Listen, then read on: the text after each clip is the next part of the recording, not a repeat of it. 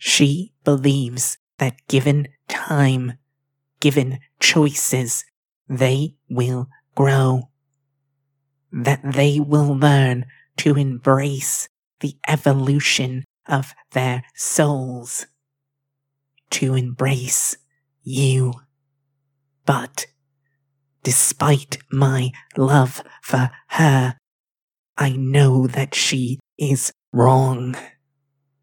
To them, their life is the cage, the bone and the flesh, and you are an invader.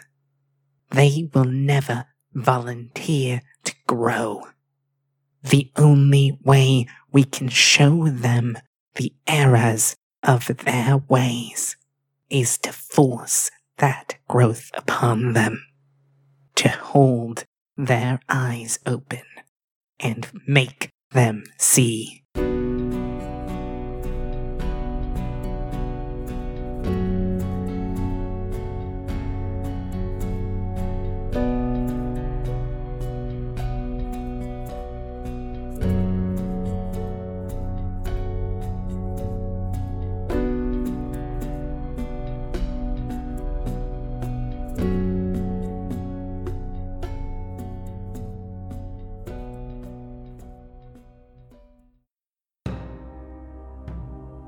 Hey everybody, welcome back to Risk Management, a actual play podcast that takes place in a science fiction universe with blood cults and robots and all kinds of fun stuff.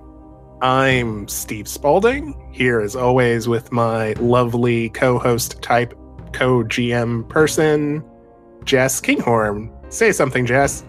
Hi! What should I plug this time? Should I plug my actual publication that I wrote for? Yeah, plug whatever you want. Sure, okay, so in the past I've plugged my novella, which is I Hate Halloween, and you can find that on Kindle under the author name of J.A. Kinghorn. That's J.A. Kinghorn. And I also write for, a little old rag called Official PlayStation Magazine, the UK one. So you can see my lovely face and my very strange opinions about obscure games in that publication. Please buy our magazine, I beg you. So you can see my writing in a lot of places, and I don't feel like plugging them right now. Instead, I am going to plug At the Midnight, which is a podcast about a hotel manager who is in a really weird place. And I write for that, and Jess does the voices, and it's really cool. I think you'd like it. So go to atthemidnight.com. Okay, enough of that. Let's move on to what happened last episode. Anders and Caro finally managed to make it into the Messengers of the One Mind's base of operations, and they were given integration tests. And basically, these were interview-type tests where they were asked a bunch of questions. Anders went pretty well. He was talking to Jasmine Rose, who is the best recruiter for the organization, and she, asked him a few questions about robots. Anders seemed to have a good time actually being able to talk about really anything, and they left pretty happy. Anders also kind of found out that some of the cameras around the organization might not be real. Caro had less of a good time, I suspect. Her agent for integration was Luca Roja, he of the bionic eye, and he kind of laid into her with the question, what does it mean to be human? What makes you human? And Caro, in her quippy way, refused to answer directly, and this led to some pain, both physical and emotional. In the end, we learned a little bit more about Caro, and we learned that Luca has a friend, named Sylvester, who calls himself an android. We're not really sure what that's about. Anyway, after that, they went and ate at the cafeteria, and that went pretty well. We met a couple of new characters. Brana Finn and Valerie Yoshida, if I remember correctly. Our agents got injected with some sort of weird thing that apparently acts as a key, but also probably acts as something else. And we discovered that we're trapped inside of the Messengers building. Last but definitely not least, we met Rocco No Kids Bagney, and then they went to bed and met I guess you would call it an assassin? I don't really know what to really refer to this person as right now, but someone came in through the roof while they were trying to sleep and murdered someone next to them, which, as one might expect, wasn't great news for anyone involved. So that was at about 3 o'clock in the morning. So where we're going to pick up is after that. Helen Doyle has come in, found out about the murdered person, and we are sitting here with the aftermath of that scene. But before that, we should spend a little time on the couch with our agents. So you want to take over, Jess? Yeah, sure. All right. Therapist voice. Thank you for coming here today, Anders. Last session, well, in your own words, could you briefly tell me how you felt about what happened? You know, this organization, I was actually having a pretty good time up until this point because, you know, they let me talk about stuff like my feelings and, you know, other than you, I don't really get to talk about that kind of thing that often. But then someone got kind of gutted right next to us. It brought me back to what this mission was actually about, shooting androids and stopping blood cults. So I think this event really helped to focus me, and I'm feeling pretty good about what's coming next. Well, that's wonderful. I'm glad you are feeling confident about whatever happens next. I can't wait to hear more from you. Is there anything else you'd like to share? Nah, I'm good. Okay, this is the awkward bit where I talk to myself then, I guess? Yep, sure is. Wonderful. Okay. So, Caro, as I understand it, around this time you were... Well, I don't want to put too fine a point on it, but you did run into a spot of bother. You're telling me?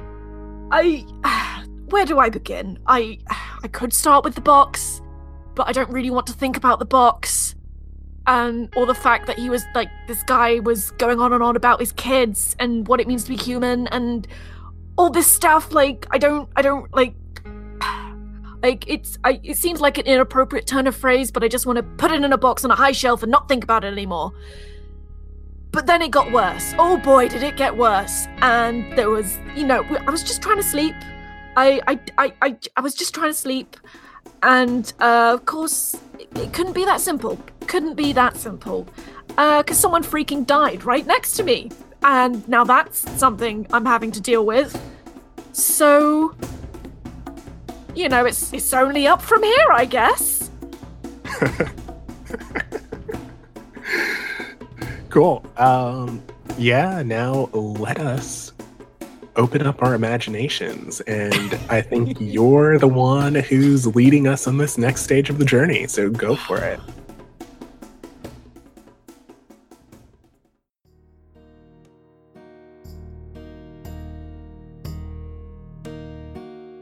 Last session, I believe, ended on Helen Doyle's scream. So this session, all hell is going to break loose. So it's very early morning, like Helen is screaming, everyone wakes up, everyone's like, what is going on? That was probably the worst way to wake everyone up because no one has any idea what's going on. And that, like, some people kind of know and are kind of guessing, and there's lots of misinformation. People are freaking out. Some people are getting the, like, feeling that more than one person was killed. Some other people are thinking, oh, she just died in her sleep. Maybe there's a disease in the compound. People are freaking out. And Helen, she remembers herself quite quickly, and she's trying to calm the mass, and she's trying, like, no, please. She keeps trying to say something, but she just can't get a foothold in this mass conversation going on. There is a lot of panic. So Helen, she realizes she's losing the room.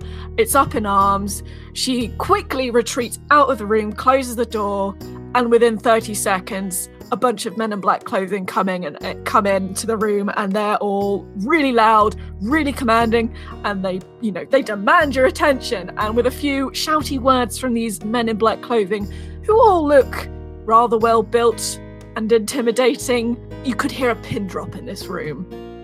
Okay, so it's Anders, so I'm going to give you an easy roll.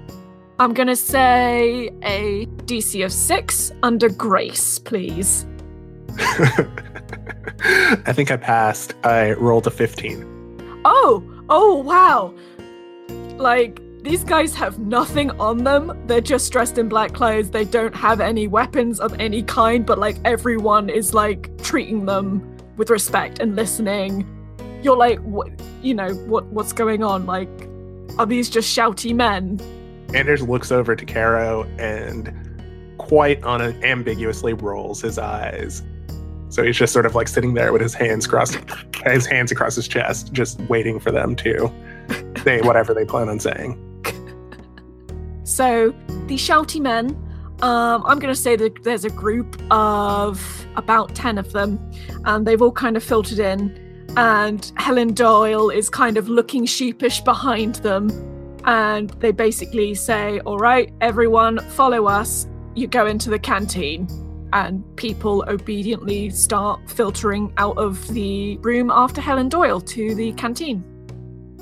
And Anders is pulling up the rear, and he looks over to one of them, whichever is the closest, and he's like, I'm not going anywhere until you tell us what's going on.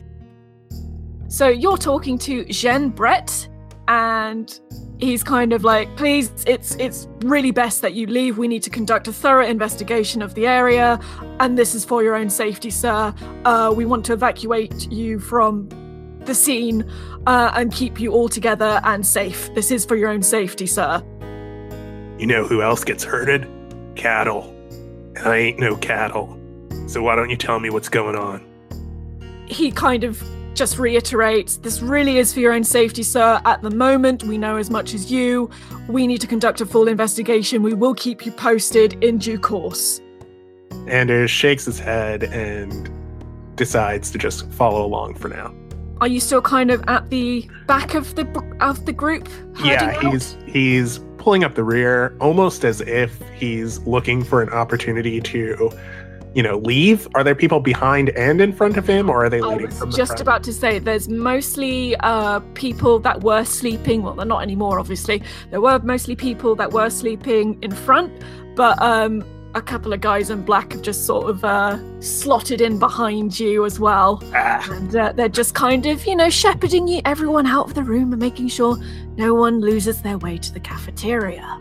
So you're filtered into the cafeteria. Obviously, there's no food, there's no dinner ladies, there's no one. And it's like 3 or 4 in the morning. People are kind of in shock at what's going on and trying to kind of process things as they filter into the cafeteria. And as the last few people trickle in, they kind of pull back and they kind of just sort of observe from the wall closest to the door.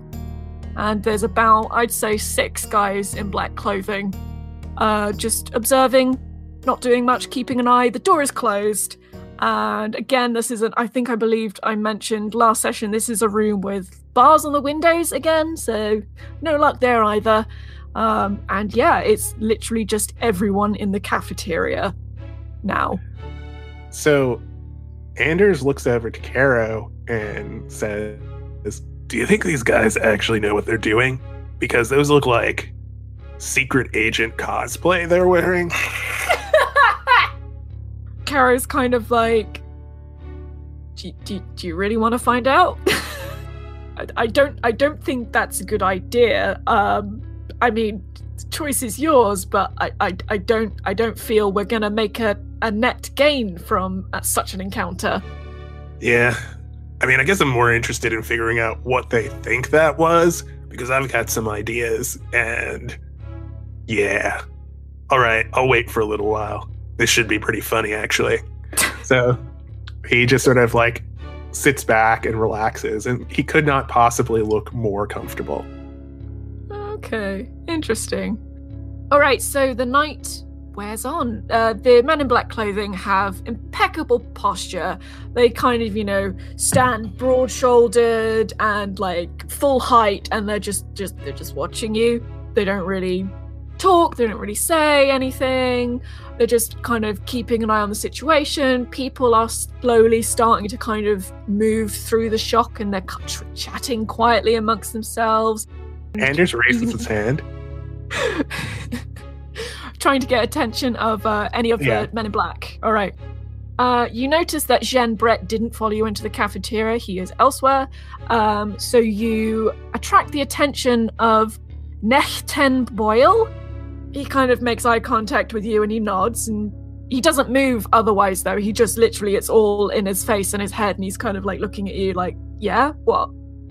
Are you guys with Aegis? Or are you guys, well, I won't say it. Are you guys with Aegis? No, we're not officially affiliated with Aegis Security. Any more questions?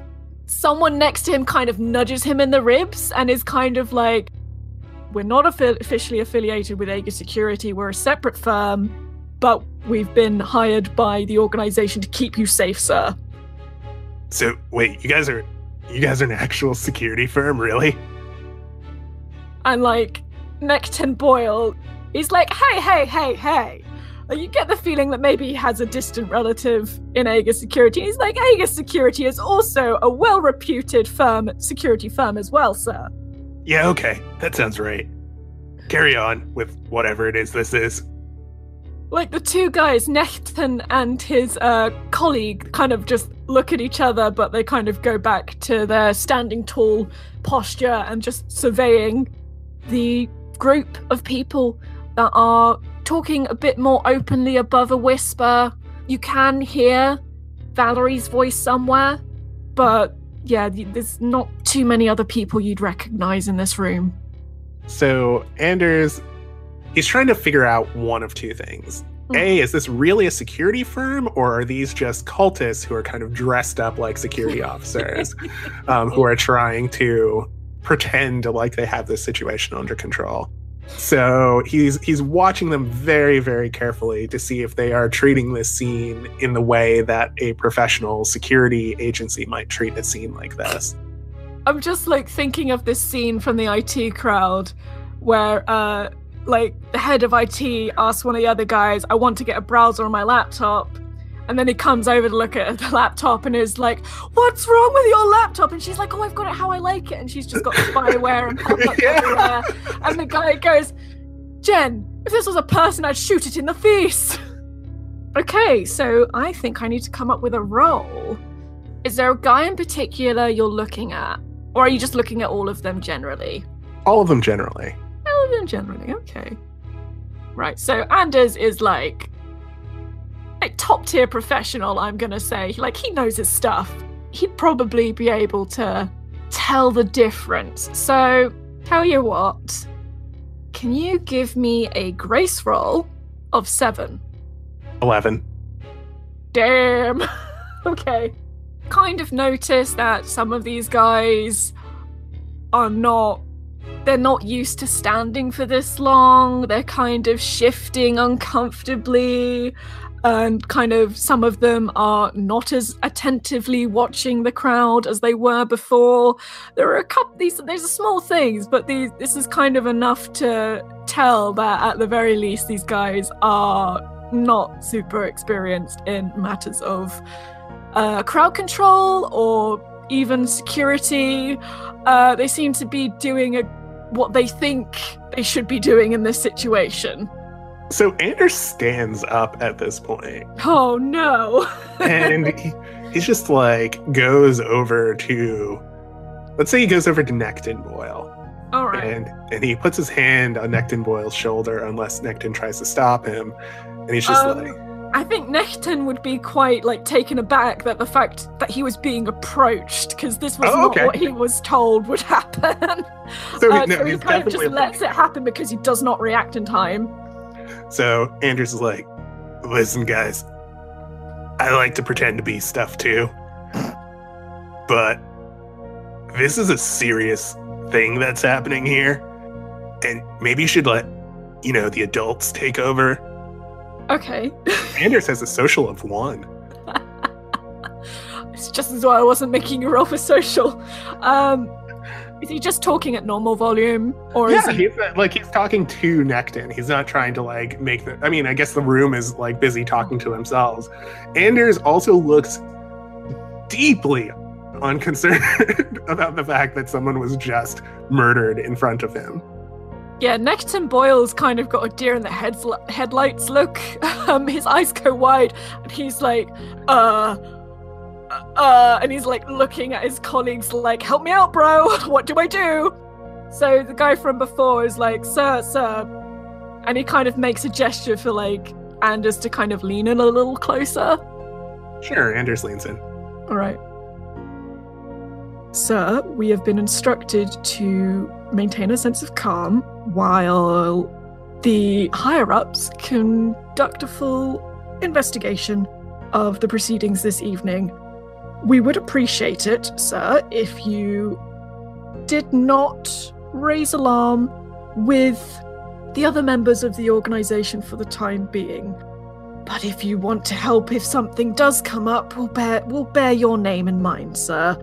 But we would appreciate it if you did not share your findings with the others for the time being.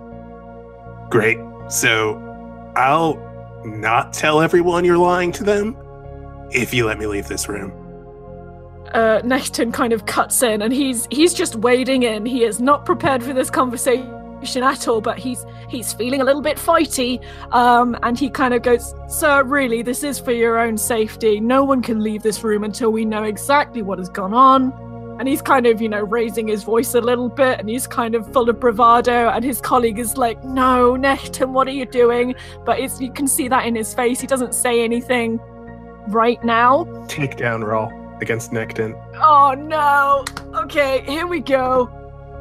So, for the audience, a takedown is something you can do when you do not want to initiate combat and you are in a position where you could potentially attack a person while they are unaware. It is an outside of combat move that allows you to render the person unable to engage in combat. So in this case, Anders is standing right next to this guy. This guy doesn't necessarily expect him to be himself to be sucker punched, and Anders is totally going to sucker punch him. Oh boy. And yeah, takedown roll, because I found it in the document. A takedown roll is a standard attack roll of 1d10 plus strength or grace. With a DC is as follows. So this enemy is unarmored and untrained. He is not prepared for this. So I'm gonna say, but he is quite tall. And he's, I guess he went to a gym at some point in the last week. I'd say this is a roll of 9, so quite easy. 12. Ooh, he goes down, and he goes down hard. And he's kind of, like, winded as well, and he's very surprised about this turn of events. How did he end up on the floor? Why does everything hurt? Ow! So he just sort of like hits him like right up next to him, like a 1-inch kind of punch. He just hits him as hard as he can in the solar plexus while still kind of holding his shoulder.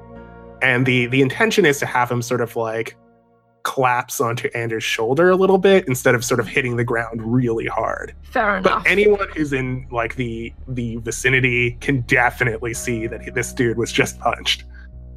So yeah, the guy kind of, you just hear all of the wind exit his lungs. And he's not quiet about it. But yeah, he kind of, his legs kind of half buckle and he kind of just sort of neatly falls onto Anders' shoulder. And like, his colleague is like, Whoever did this is way worse than me. So how about you guys stop wasting my time and just let me leave this room?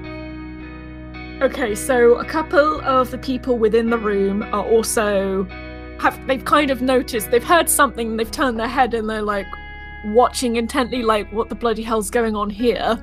And the other guys in black are like, oh crap, okay, we've got to contain this. I mean, a couple of hour course was probably not enough for this situation. We should have asked more questions. Oh, geez.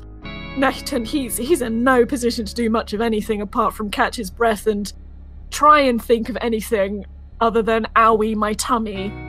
So Necton's colleague, he's kind of like, that wasn't necessary, sir.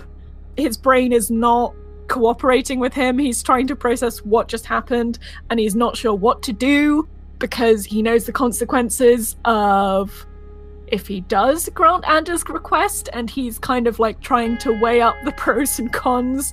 He doesn't want to get punched in the stomach, I'll be honest. You know, I can make this really loud, and that's going to ruin this little show you have set up here. So if you just let me go, then I'm out of your hair for probably an hour. You don't have to worry about me anymore.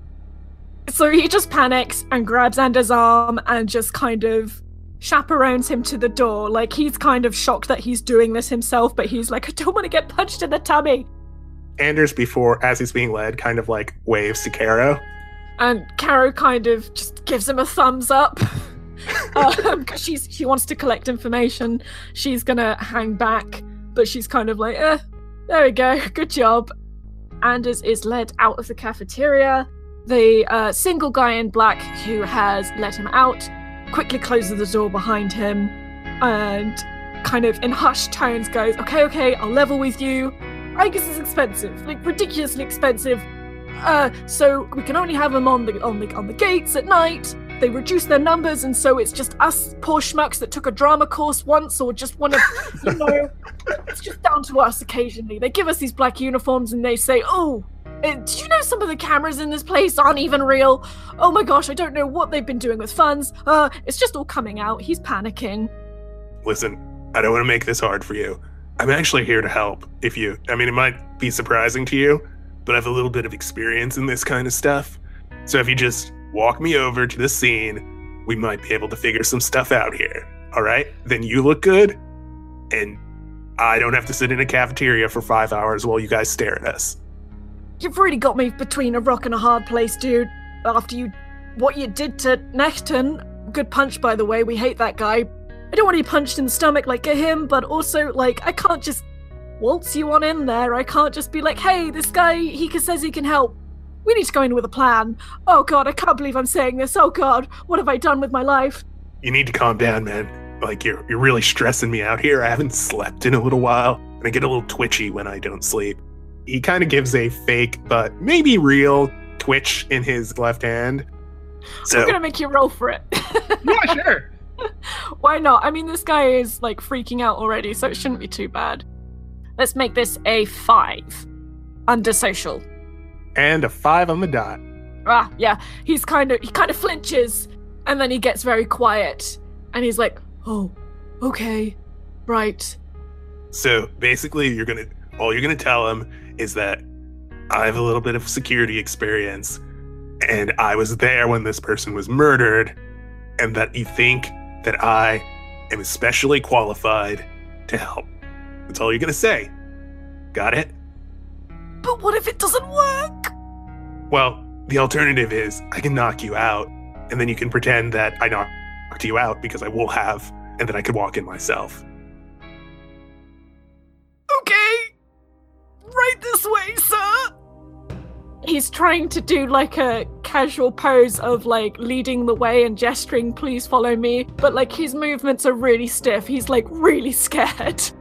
Anders just sort of like casually walks behind him. He's giving the guy a little bit of space so that it seems like he's being led rather than doing the leading. All right, so you go back down the corridor, back to the room of bunks, and the guy in black puts his hand on the door handle and he hesitates and he goes, oh, dude, my brain's gone blank. What did you want me to say? How about you just wait out here? Yes, then they won't see my face. Okay, and I can go back to the cafeteria. Please don't mention anything about this. Okay, bye! And he runs back off to the cafeteria. So as he's running away, Anders is checking to see, does this guy have any kind of bionic or augmented parts of any kind? I'm inclined to make you roll for it. So that's a grace roll. And again, it's going to be quite easy. Let's put you at a 6. 6 on the dot, which for a grace roll is very low. For me, a grace roll for me is very low. That is. Okay, so as far as you can tell, like, Yeah, no, this guy doesn't seem to have any bionic limbs or anything that you can tell as he's running away from you. This guy just seems like a regular guy. No augments, no nothing. Huh. Anders nods to himself, kind of adding that to his dossier. And he steps back into the integration center, sleeping area. All right, so no one else has arrived yet. It's literally just the 4 other guys in black, and they're kind of quite startled to see you, but no one makes a move, and they're like, who are you? They asked me to help you investigate this. Okay, I'm gonna make you roll for it again. So social, and there are 4 guys, so you've got to persuade 4 different guys, but also, as we have established, they have no idea what they're doing.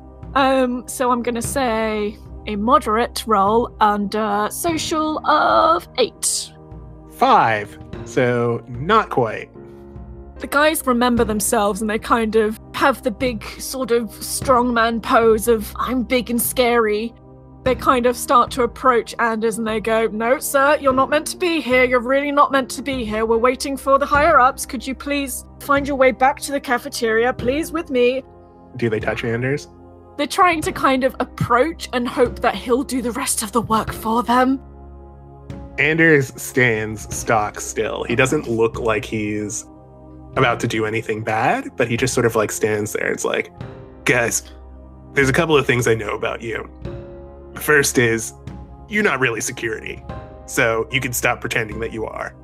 The second is, at least one of you has a glass jaw, and I'm real excited to figure out which one. So let me help, or we can do this the hard way. Right, okay. Okay, yeah, no, I'm not going to make you roll for it because you're not trying to scare them. You're just being like, come on now.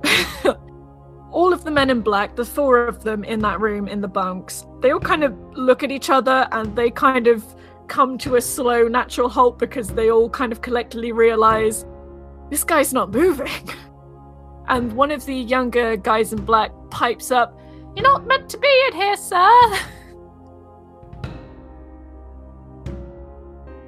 I've completely forgotten how to form words. It happens, don't worry. It happens with alarming frequency. I know it's indelicate to talk about other podcasts on your own podcast, but recently on My Favorite Murder, when they're talking about housekeeping, and Georgia's trying to think of the next thing, she goes beep boop bop boop. And that's my brain right now, beep boop boop boop, trying to find the file where the rest of the scene is, where I've tucked it away. The older guy kind of looks at his colleagues, looks back to Anders, looks at his colleagues, kind of shrugs and goes, we're not being paid, guys. And the other 3 are like, yeah, that's a point. That is a point. We're standing right next to a dead body, and that's definitely above whatever pay grade we're on, right? So the older guy kind of folds his arms and is like, all right, genius, what are we looking at then? Anders wanders over to the corpse. If I succeed, I'm going to tell you some things about the corpse because I know some things about the corpse. So as you've already established, Anders knows his stuff. He is a professional. So I'm not going to say this is going to be too difficult, but also the person that committed this crime was also a professional. You established that in the description of the last session. So I'm going to go for moderate, but I'm going to go on the low end of moderate. So if this is perception, that's grace. So a grace roll of 7. That would be a 10. Ooh. So tell us more. Here's what Anders sees when he wanders over to the body. So Anders goes over to the body and is actually strangely careful. He looks back at one of the guys. It's like, do any of you guys have any gloves? The guys kind of start patting down their pockets, and they're kind of like, Steve, do you have any gloves? No, didn't give me any gloves. I have a pair of socks. Would those do? Yeah, you're starting to really grasp the full level of their incompetence. So he just shakes his head and he takes out his phone and he starts taking pictures of the body from a variety of different angles. and making sure that he gets, especially like where the wounds are, he doesn't touch anything before he's sort of captured as many of the pictures as he can. The guys are kind of a little bit like, oh, he has a phone? The older guy is kind of like, why are you taking pictures? Who are those for? Because you guys don't have gloves and I'm about to touch a dead body, you idiot. I want to make sure that at least some of this crime scene is preserved. That's a good idea. That's a good idea. The younger guy starts talking about true crime, and he's, you've lost his interest at least, but the other three are still trying to listen, including the guy he's talking at. So he very gingerly looks down at the person, and he notices that the stab wound that killed her is actually a pair of puncture marks.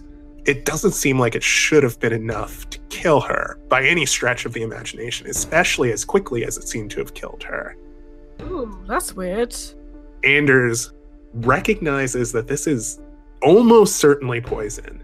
Second, because it's a critical success, his face kind of goes like pale for Anders.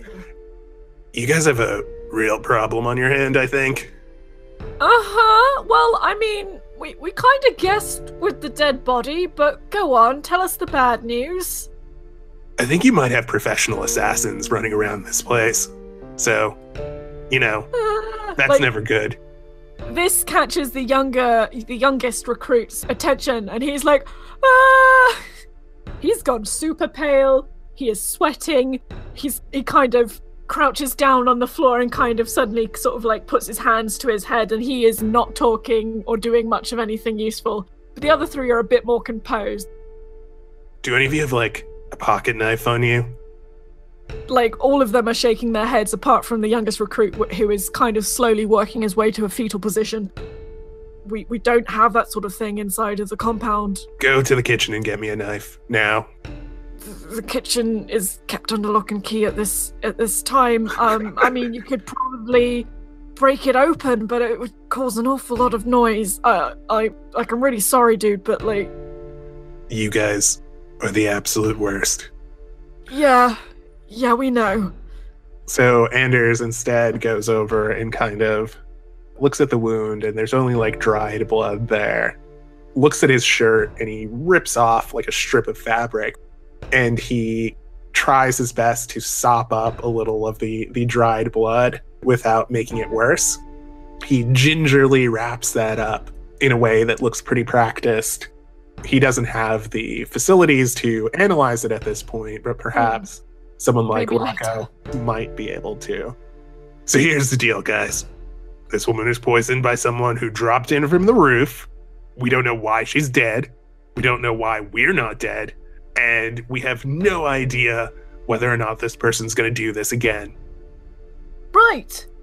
Okay, says the oldest guy. And the other two guys are kind of just stunned. They don't know what to say. So the oldest guy takes the reins of the conversation. Right. Well, when and if the higher-ups show up, we will communicate that to them, I guess. You don't look like one of the higher-ups. What? No, I'm Seth Omsford. New recruit to your cult. Right. Okay. Do you want me to mention your name? Yeah, that would be great. Cool. Right. And he becomes more determined as he's like building the story in his head. Okay. So are you recommending that maybe people don't come back into this room for the foreseeable future? I mean, you should probably take them out of here. It's really no telling. Some of these nano poisons, they can sort of like build new versions of themselves inside of people's bodies, and then the people bloat up and they explode, and it's really bad. It can be real bad.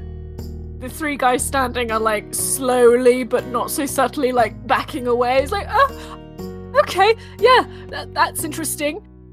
You guys are hilarious. And then Anders turns on his heels, having gotten everything that he needs, and walks out of the room unless they stop him. You hear someone say, "Bye then!" Yep.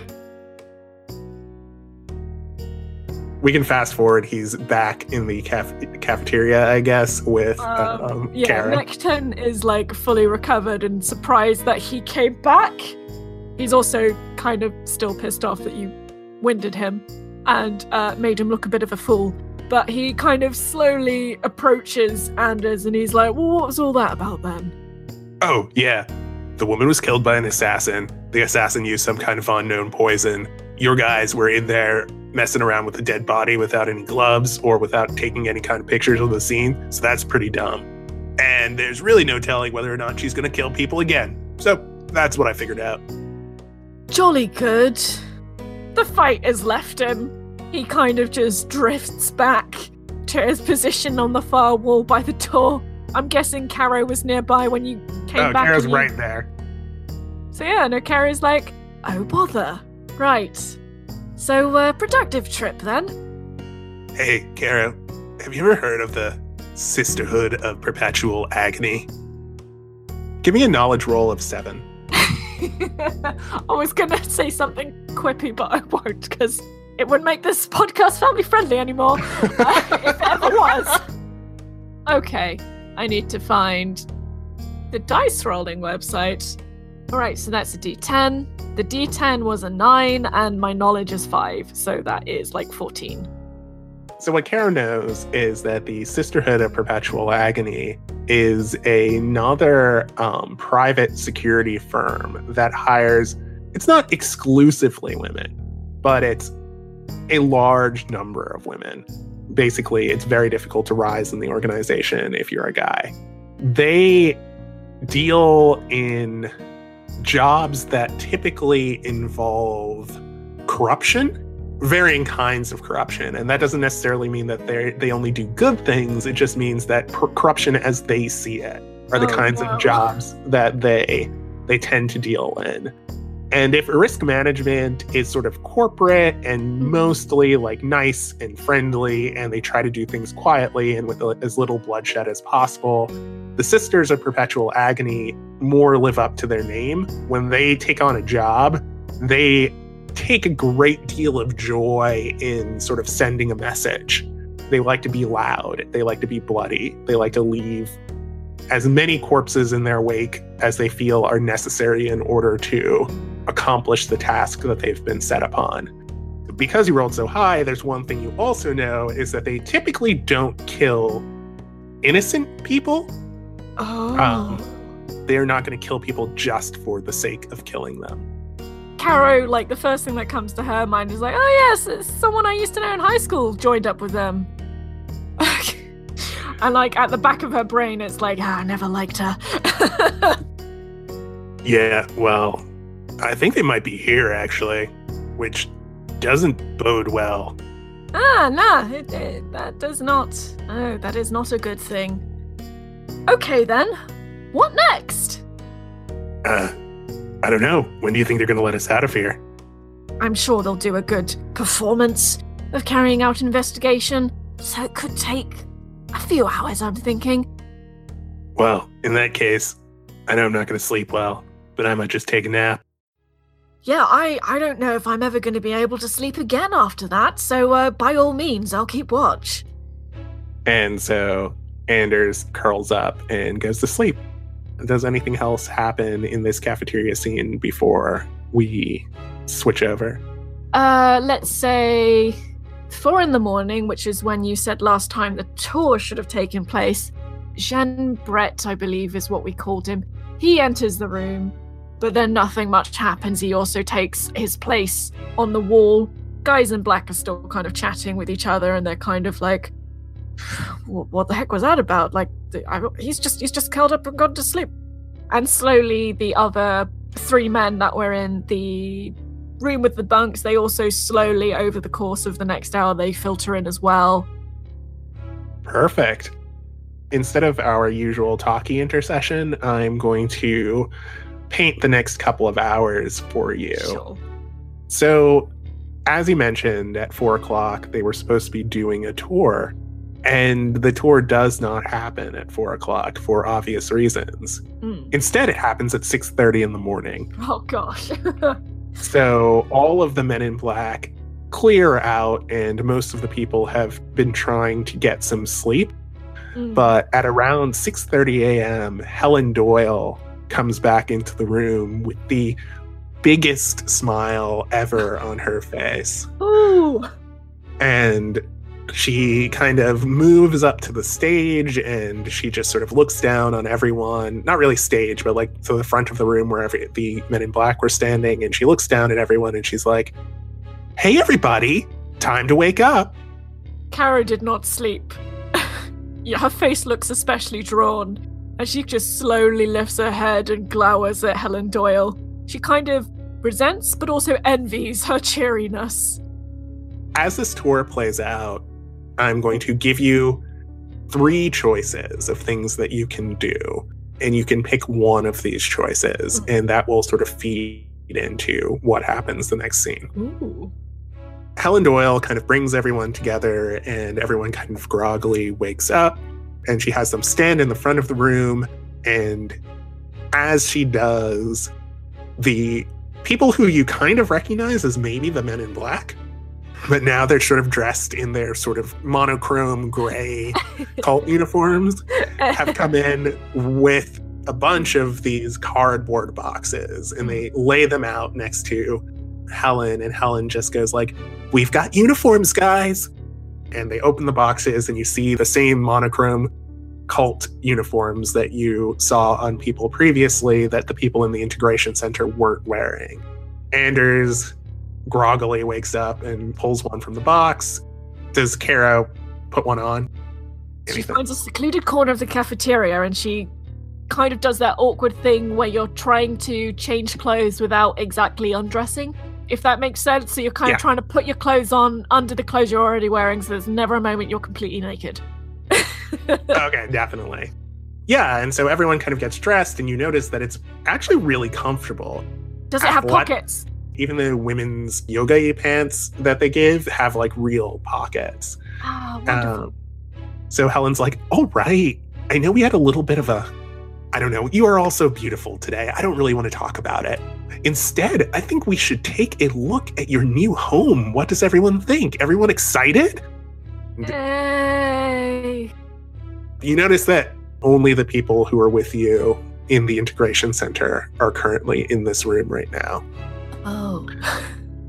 And you are led out of the room in sort of single file line, and she's going to start by giving you a little bit of history while I pull up a little document.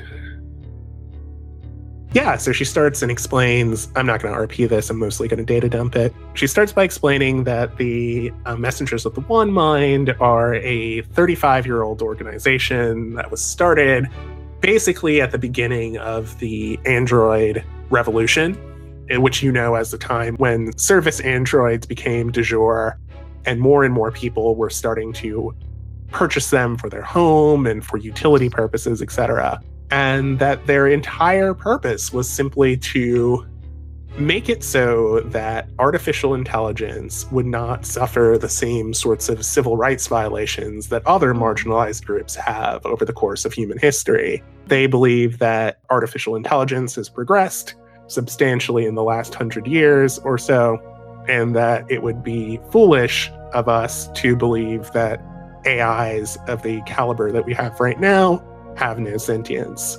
She goes on to explain that most of what the messengers do is political lobbying, like going and talking to government organizations, trying to get them to reevaluate policies on the abuse of artificial sentience.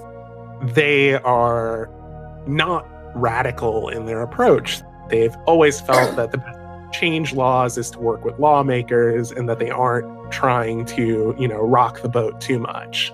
And she goes on to say that the purpose of this organization, this sort of compound, is as a social experiment as much as anything else. She points out that you may have noticed that there are a lot of androids here living among people, and she believes that that's what makes this organization different, that they allow organic sentience and artificial sentience to live side by side with one another in harmony. And she believes that by doing so, people can learn to have more empathy for these artificial sentience and realize the hubris it takes to believe that these organisms that are exactly like us in all the ways that matter should be treated any differently by the law. And so this is a really good speech she gives. You're actually fairly impressed by Helen's delivery of this information. And she runs her little ID chip in her arm across a security door, and she takes you first to the rec room. The same rec room that Luca Rojas's office was in. But instead of the area you were in previously, she takes you through another locked door. And here you see a strange number of androids and people. And they're all wearing robes. If your robes are monochrome gray, theirs are monochrome green. Ooh, okay. There's books on the wall. You see a lot of old VR equipment. So if the group is sort of this bubble, where is Kara? Like in the front, in the back, in the middle? She's hanging back so she can observe, and she's sticking close to Anders at this point. She doesn't want to stick out because what sticks out gets nailed down. Exactly. Kara can do one of three things. She can either look around the room and sort of get a sense for what's here in terms of doors and security. She can speak to one of the people who's in the group with her, or she can speak to Kay, the robot she met earlier. Oh, which lobby. one? Was that the first room. one we spoke to that told us you need to tell them the name of your recruiter? Yeah, that's the one. Interesting. So, all of you, just so you know, the rec room is not really for people at your level. You're going to have to start at the room out there, but we felt that it was important for you to see all the wonderful things that you might have access to sometime in the future when you've shown your love for the organization and just how beautiful you are. Okay. Right now, Kara really wants to have a proper conversation with Anders, but she also kind of wants to put on a good show. So she talks to Kay. She, just goes over and kind of go, "Hey, it's nice to see you again. How are you holding up?" I'm doing great. I'm glad to see that everything worked out for you. Well, it was a bit touch and go there, but everything's fine. I knew it would be fine. You are a beautiful person. Yeah. So, is this how you've been spending your day? Have you done much else today? This is a wonderful place to spend time. So many nice people are here. Do you spend most of your days here? Sometimes. They often need my help in the research area. That is where I feel like I provide the most value. It's hard to read Android's expressions normally, but there's something about the way he says that feels sad? You're not really sure. Value? What does that mean to you? They're doing great work here, and they need us to help them do that work. So you help out with that work? I help with that work. It makes me happy. Makes you happy? What is happiness to you? Happiness is being able to help. Sounds pretty standard to me. Do you mind if I talk to you again later, Kay? That would make me happy. That would make you happy. All right, well, I guess I better give you a look in if I'm ever around this part of the facility again. You can't come into this area. No, I can't. But one day, what's the strangest way someone has come into this part of the facility, Kay? Have you got any funny stories? Oh, that's a very interesting question. Why would you like to know? I just, I understand my position within the organization and just trying to get information on how I could possibly raise that position. Oh, oftentimes, I have found that people tend to be promoted in the organization when they do things to help. Helpful people are helped. I see. What kind of help? Many times, you are asked to give something of yourself. And if you are willing, promotions come very quickly. He's kind of wistful about this. I've been asked to give much of myself. What have you had to give? I'm sorry. I believe that the tour is moving on now. Ah, we're gonna have a proper chat later, Kay. Oh, you keep me in suspense. All right, enjoy the rest of your day, buddy. You're a beautiful person. Ah, thanks. And so Helen calls you together. Well, everyone, I know some of you are a little upset that you don't get to participate in all of this community building, but we think that it's very important that you change something about yourself before you bring that to the rest of our little world. So you quickly move on. You go through a series of locked doors. The hallways are becoming nicer. You're still on the second floor, and you're actually sort of surprised that the building is as large as it is. It feels like you've been walking forever. Give me a perception roll of, I don't know, like a 6. I rolled a 3, but my grace, if I remember correctly, it's a 2. So that's 5. So it's a near hit. It does seem weird to you that the rooms are pretty big, but not that big. But the hallways are really long. It's a weird disconnect, and I won't tell you any more than that, but it does feel a little weird to you. The space doesn't make sense. Right, the space doesn't quite make sense to you.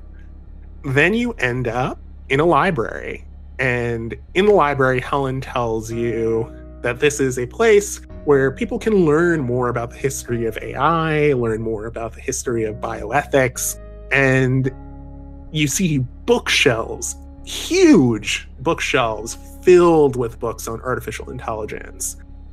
This is probably the biggest library of work on robots and artificial intelligence and androids and cyborgs and augmentation that you've probably ever seen in your entire life. And Risk Management keeps a pretty extensive library. Mm-hmm. And what's weird is that there are paper books, lots and lots of paper books, which is unusual at this point. Okay. You also see a bunch of banks of computers. They look like public terminals, basically. And you see a lot of people in robes of varying colors, kind of sitting at these desks, looking at these screens, reviewing various articles, checking their...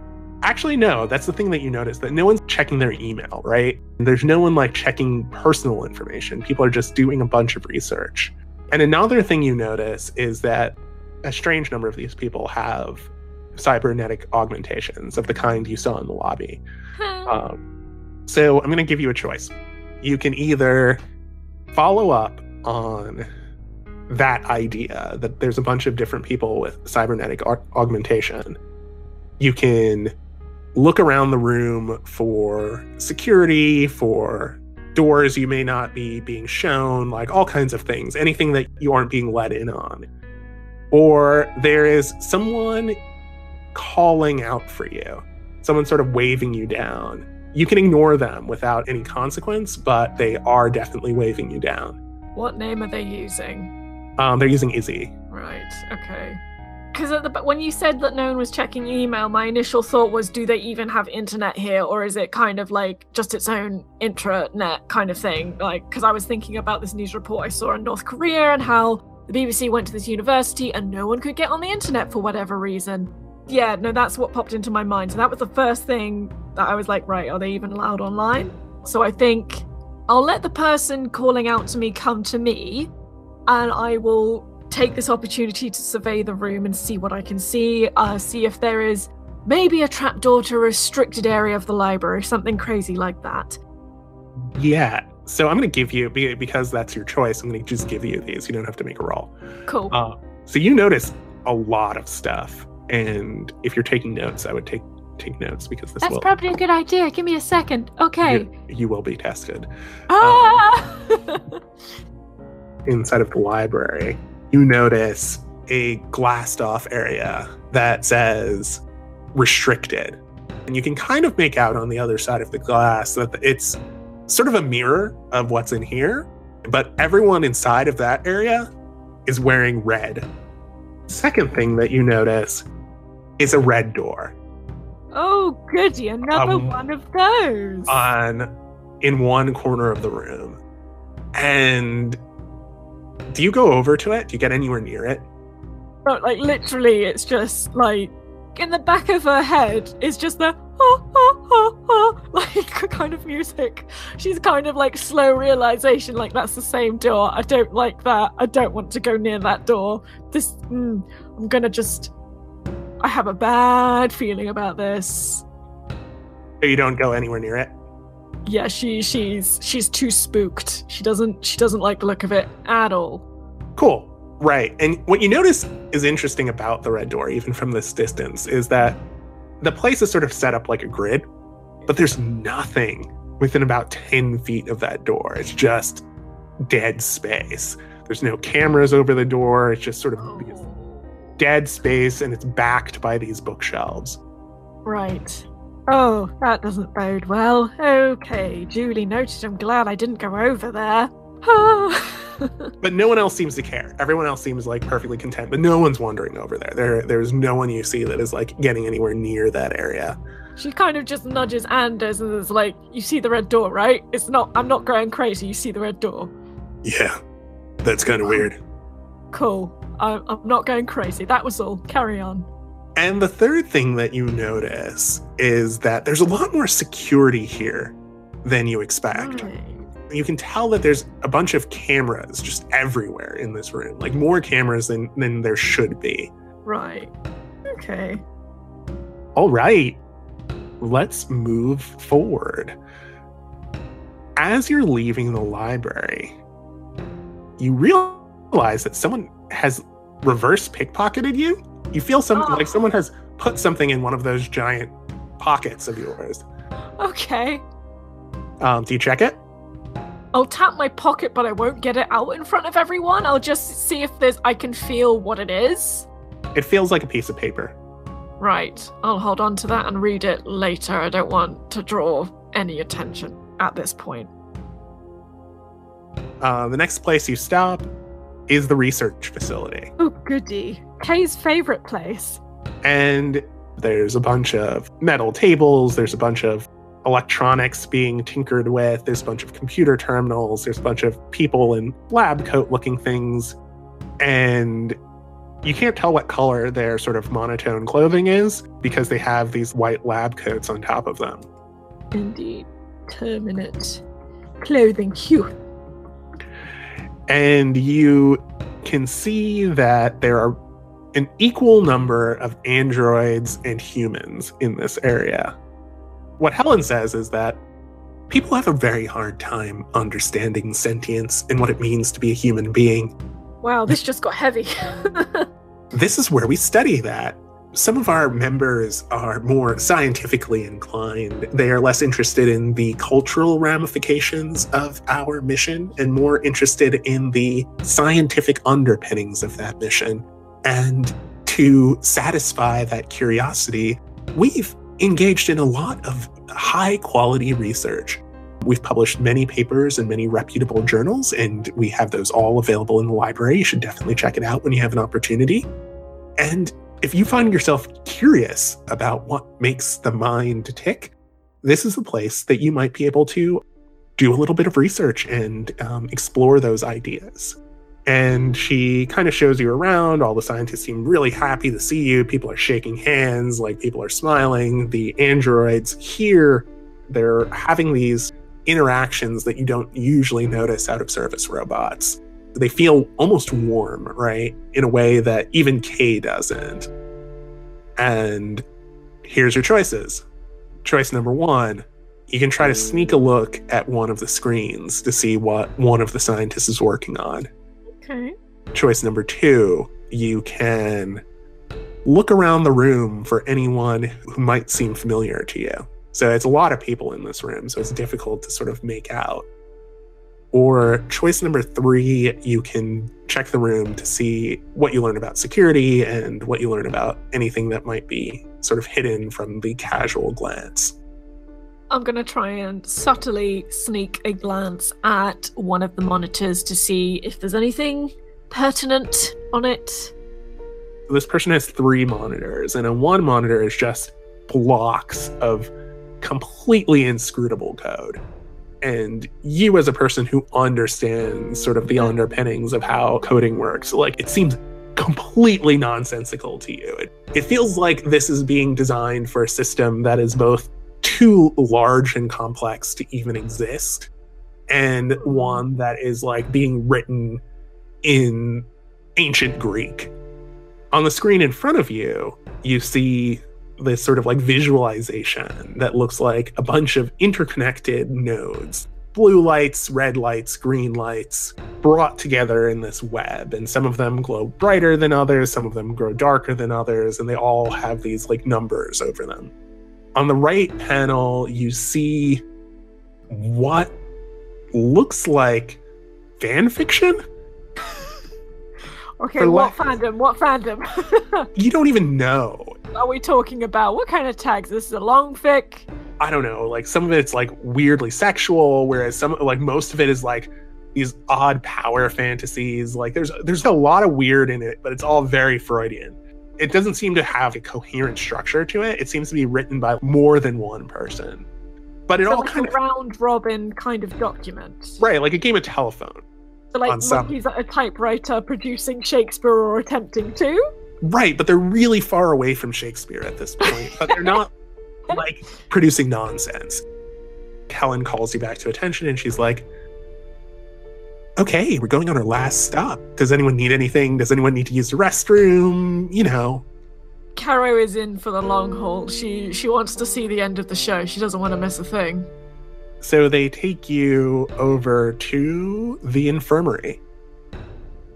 The infirmary is weird because this is the only place you've seen that has security in front of it. Armed security guards in front of it. Okay. Helen sort of smiles at them and they smile at her, and she runs her like little key ID over it and the door opens for her. And she's like, you know, sometimes people get ill and we really want to make sure that everyone here still, you know, is in top form all the time, top form. But we also know that, you know, you don't want to leave temptation in front of people. We've had trouble with that in the past. So if you find yourself a little sick, just come down to the desk of the integration office and give me a buzz and we'll get you an appointment to see a doctor. And she seems to sort of trail off, and she doesn't seem as engaged in this portion of the tour as she did in the previous portions. And what you see is sort of a very modern-looking medical facility. You see, oddly enough, a bunch of what looks like surgical robots. Makes sense, I guess. I'm going to give you a couple of choices.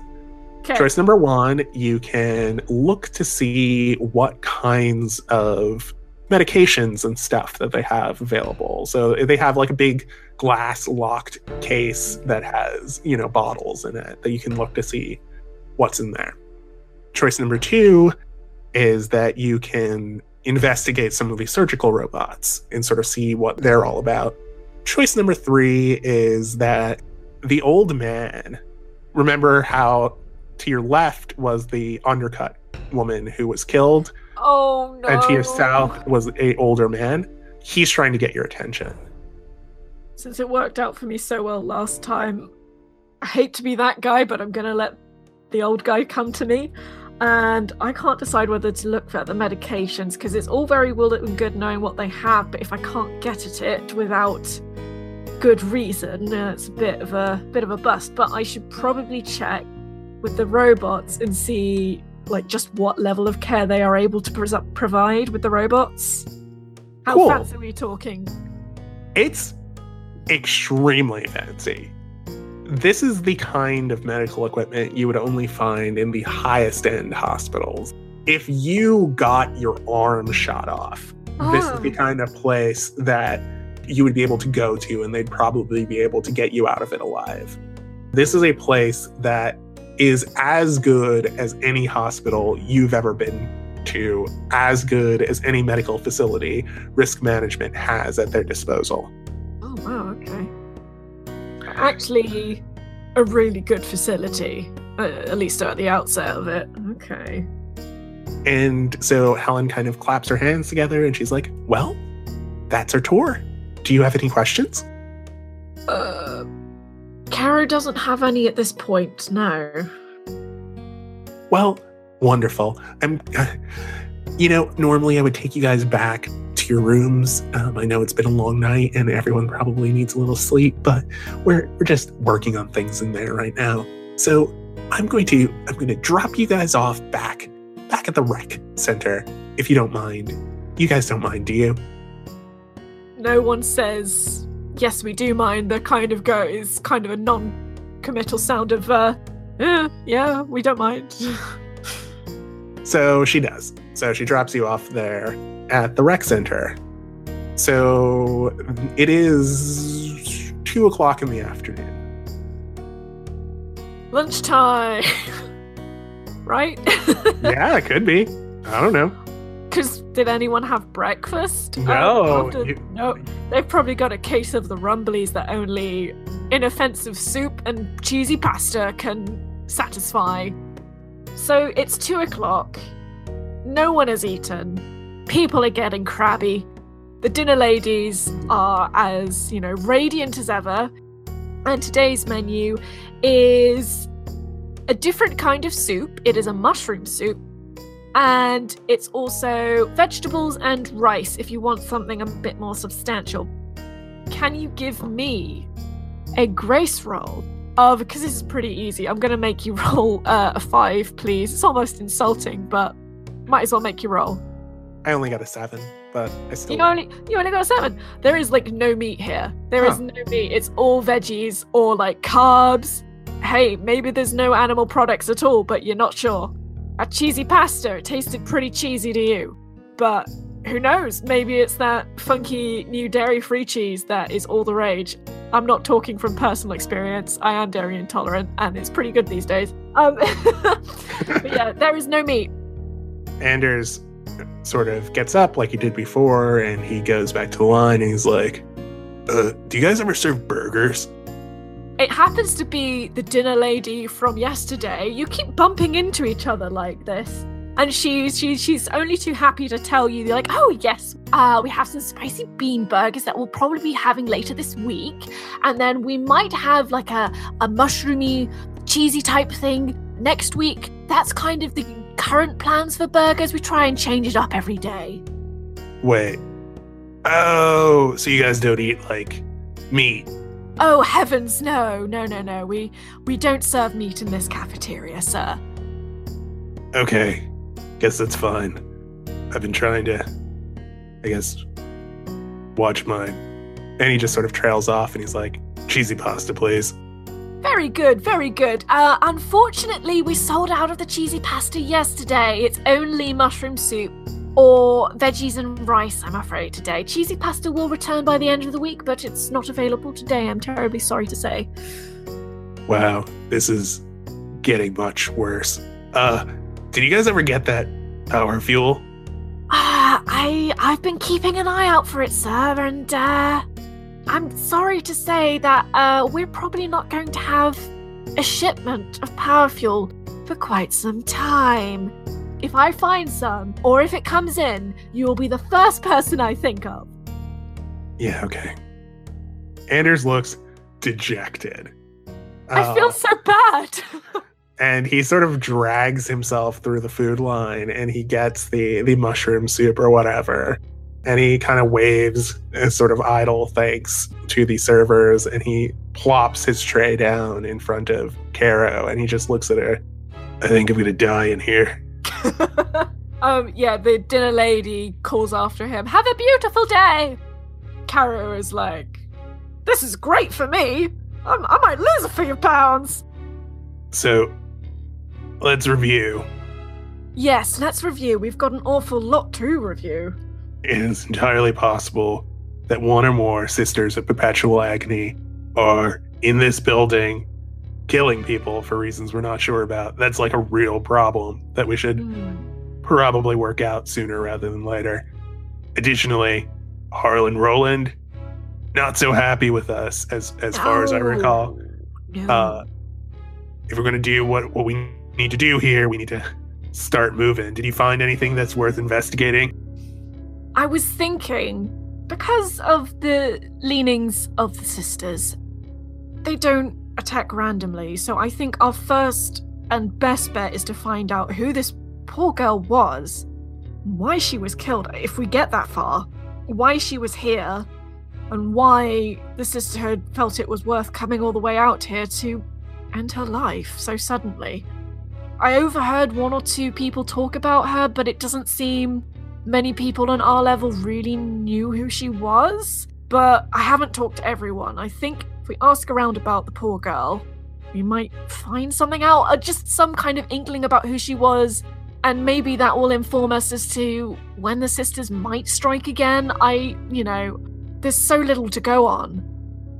That's a good point. Okay, so we need to figure that out. Maybe they're linked. We need to investigate this murder, and maybe that'll tell us something. Also, I saw a guy slip something into your pocket. I was going to tell you about it, but yes, that's a good shout.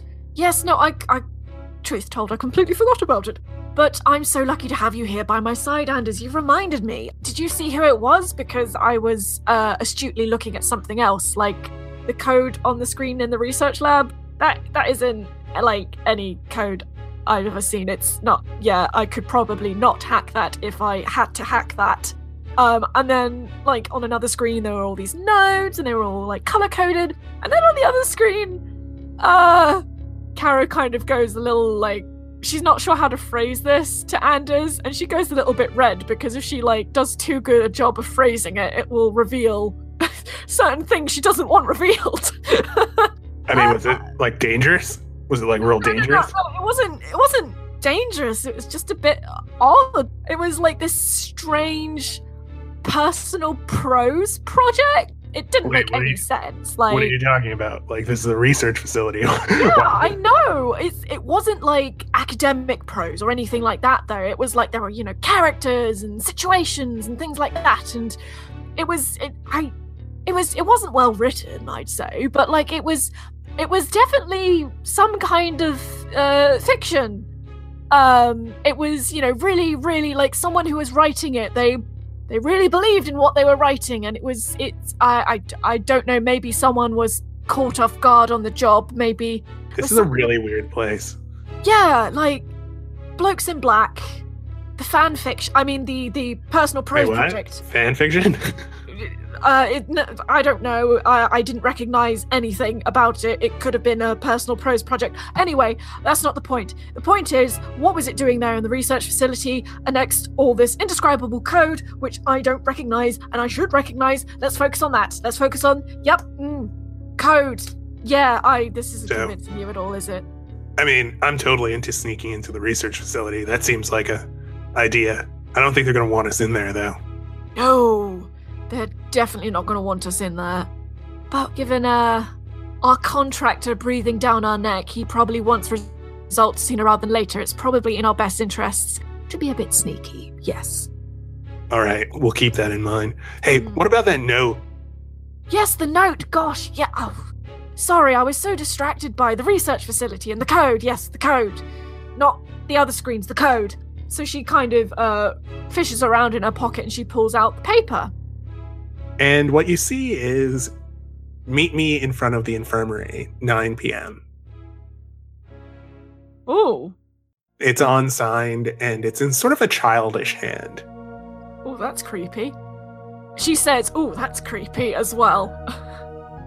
Well, that could be a lot of things. I definitely don't feel comfortable going alone. You'll back me up, right?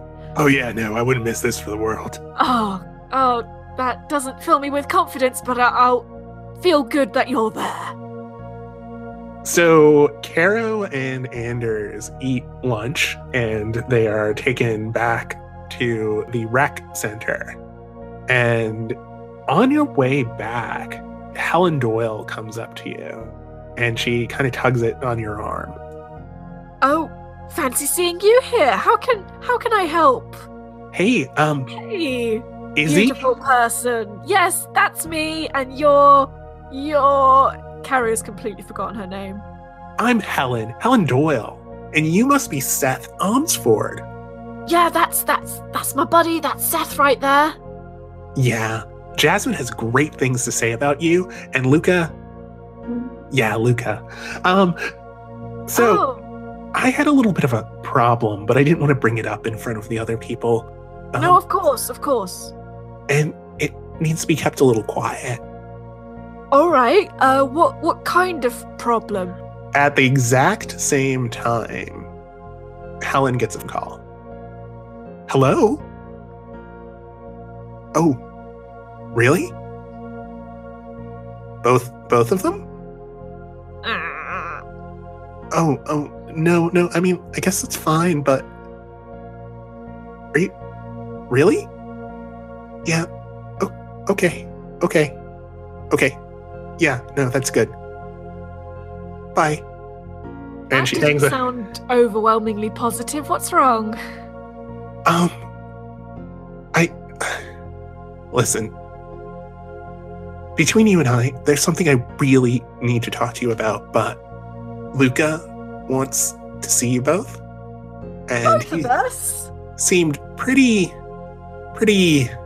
Insistent? Yeah, that's the word I'm looking for. When he starts using that voice of his, sometimes he gets very scary. And I really tell me about it. And what I have to say is a little bit, I don't know, off the record, but I don't want to get you in trouble, so I don't know, like, I'll leave it up to you. It shouldn't take too long, but Luca said that he needs to see you right now. Well, I mean, none of us want to get in trouble, so is it something that can wait until a little later on, or is it something you really need to tell us right now? Give me a perception roll of 8. Oh boy, okay. I'm gonna roll a d10. Grace to the roll was a natural 1, so that is a 3 total. Oh dear.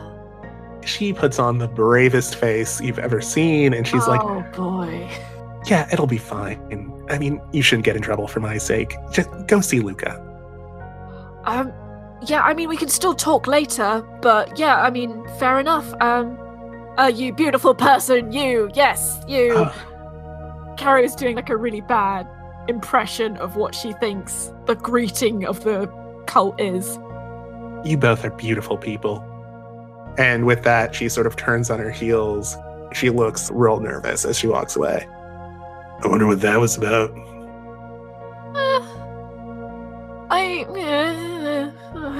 Hopefully nothing bad, but who knows? Someone did die today. Oh gosh, okay. Well, I don't think I'm gonna like Luca when he's angry, so we should probably not keep him waiting. Let's go to his office. Maybe he's there. That makes most sense. Right, let's go. Let's head on over. So you head into Luca Rojas's office, and standing next to him is Sunday Grant. Oh no! No! What have I done? And Sunday Grant is kind of just leaning against his like little bookshelf in front of the nanny cam, actually. Oh, that's not good. And Sunday is armed with a Lawbringer pistol, and Anders looks a little bit nervous, and as you step inside, the door swings closed on its own and locks. You can hear an electronic lock behind you. I'm glad to see you both in good spirits after last night. Carrie says nothing. She's not playing this game again. You must be Anders, isn't it? My name's... Oh, never mind. Good. I think it's time for us to be a bit more honest with one another. Listen, you two, I'm going to make this very simple. I need a favor from you both. Oh, a favor? A favor, you say? She kind of pulls herself back in, but she lets the displeasure known. You see, we're conducting a bit of research, and we need a few volunteers for a project that is very near and dear to us. Isn't that right, Sunday? Sunday just sort of nods silently. And we felt, after reviewing your files, that both of you might be well suited. Caro is not impressed.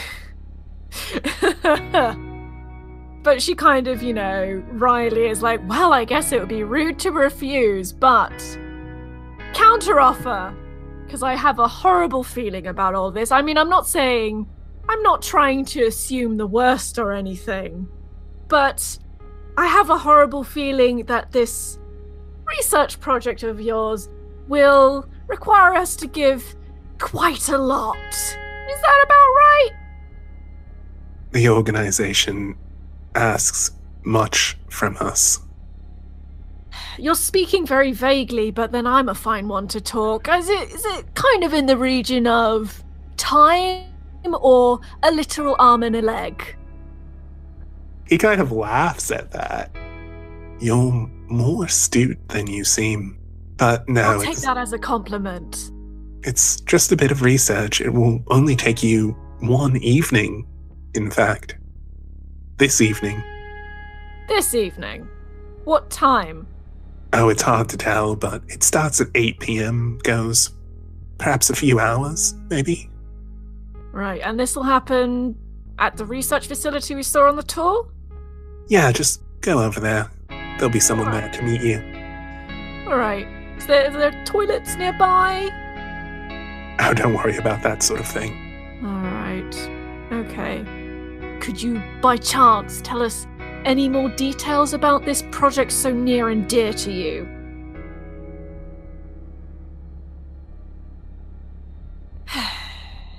Right, well... You know a little something about secrets, don't you? Mm-hmm.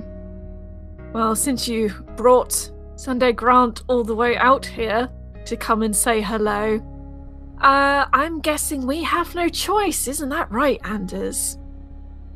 You always have a choice. Do we? He says this with a certain amount of gravitas. Like, it's like not just a statement he's making, but it's sort of a philosophical point. Yeah. Hey, Sunday. And she just sort of like waves at him. Does Jasmine know about this? Luca sort of laughs and she's like, she knows what she must, as we all do. I had a feeling you'd say that. So hypothetically, if at this juncture I was to say, no, I'd rather not help you for reasons that are my own, what would happen next? Oh, no matter what you do, I'll expect we'll be spending quite a bit of time together. But if you were to tell me no, I would accept that like an adult and move on with my life, I suspect. It's alright if I discuss with my colleague. Would that be okay? Would that be acceptable? I will pretend that I'm not listening to you. Right, I see. Yeah, this is quite a day, Anders. My thoughts are we maybe hold off because of reasons and stuff that may have been discussed prior to this. Or you go in my stead. I'm just putting it out there. You don't have to, but I'm just putting it out there because I have a horrible feeling he's going to make us an offer we can't refuse at some point or another. So what are your feelings, thoughts, anything? If either of us goes to this thing, I think both of us should go. Yeah, you're right. Okay. Well, we were so impressed by the research facility on the tour, weren't we, Anders? We should probably say yes to this and then figure out the finer details later on. Yeah. Anders looks over to Sunday, and it's like he's trying to measure whether or not he could throw a knife into her throat before she could draw a gun and shoot. He's rolled snake eyes about 15 times at this point, so he's just sort of like shrugs his shoulder. It's great to hear that you'll be joining us tonight. Oh, I thought you weren't listening. But yes, we'll join you tonight, so long as we can also go back and have a little nap afterwards, and not a permanent nap, I mean. Oh, we need you here. I had a feeling you'd say that. And Sunday takes a small device out of her pocket, like a little small version of the tablets that the other guys are using, and she hits a button, and the door swings open again. Have a nice day. Do all of you have that? Or never mind. Yeah, you beautiful people or whatever they say. Have a nice day. I'll be talking to you soon enough. And like Caro just leaves. No second looks, just leaves. To open up your quest log really quickly before we continue. Yeah. Helen Doyle was trying to get your attention, and you have turned her down, at least for now. So there's going to be... she doesn't turn up dead. You still have 2 choices, potentially, because at 9 p.m. you're supposed to meet someone in front of the infirmary. Or at 8 p.m. you need to be at the research facility. It's probably like 4 o'clock in the afternoon now, so you can either spend a little time... You can do whatever you want, actually, but only one big thing before we move the clock tonight. Oh, okay. Right, I think Caro should share quietly, away from possible prying ears, share her plan with Anders. And her plan is that, she doesn't want to piss off Luca because he has a transdermal pain box, and she did not like that very much, no sir. And she does not really want to experience that again. But also she wants to see what this 9 o'clock meeting is about, and she's kind of like, can we stage a toilet break that goes on a little too long? Do we think that is a possibility, or should Caro just turn up fashionably late to the research facility and risk that? We can try either. I mean, I don't really like that guy very much. So I don't either. Yeah, I could see why you wouldn't. And the fact that Sunday knows that we're here, that doesn't seem great either. No. I have a feeling that the more we say no, the more repercussions there will be for us, so we might as well smile as long as possible and play house as long as possible, that we try and cause as little inconvenience to ourselves. And I mean, at this rate, we might learn something about their research, we might have something to report back, but also, I'm just curious. Someone didn't want to come right up to me and say, hey, I need to meet you, let's meet later, and also in front of the infirmary of all things, the heavily guarded infirmary. I'm just curious. Maybe this is, curiosity killed the cat, but also satisfaction brought it back. So I still want to do that meeting, and maybe I'm being too ambitious, but I want to do both. All right. So how do you want to split this up?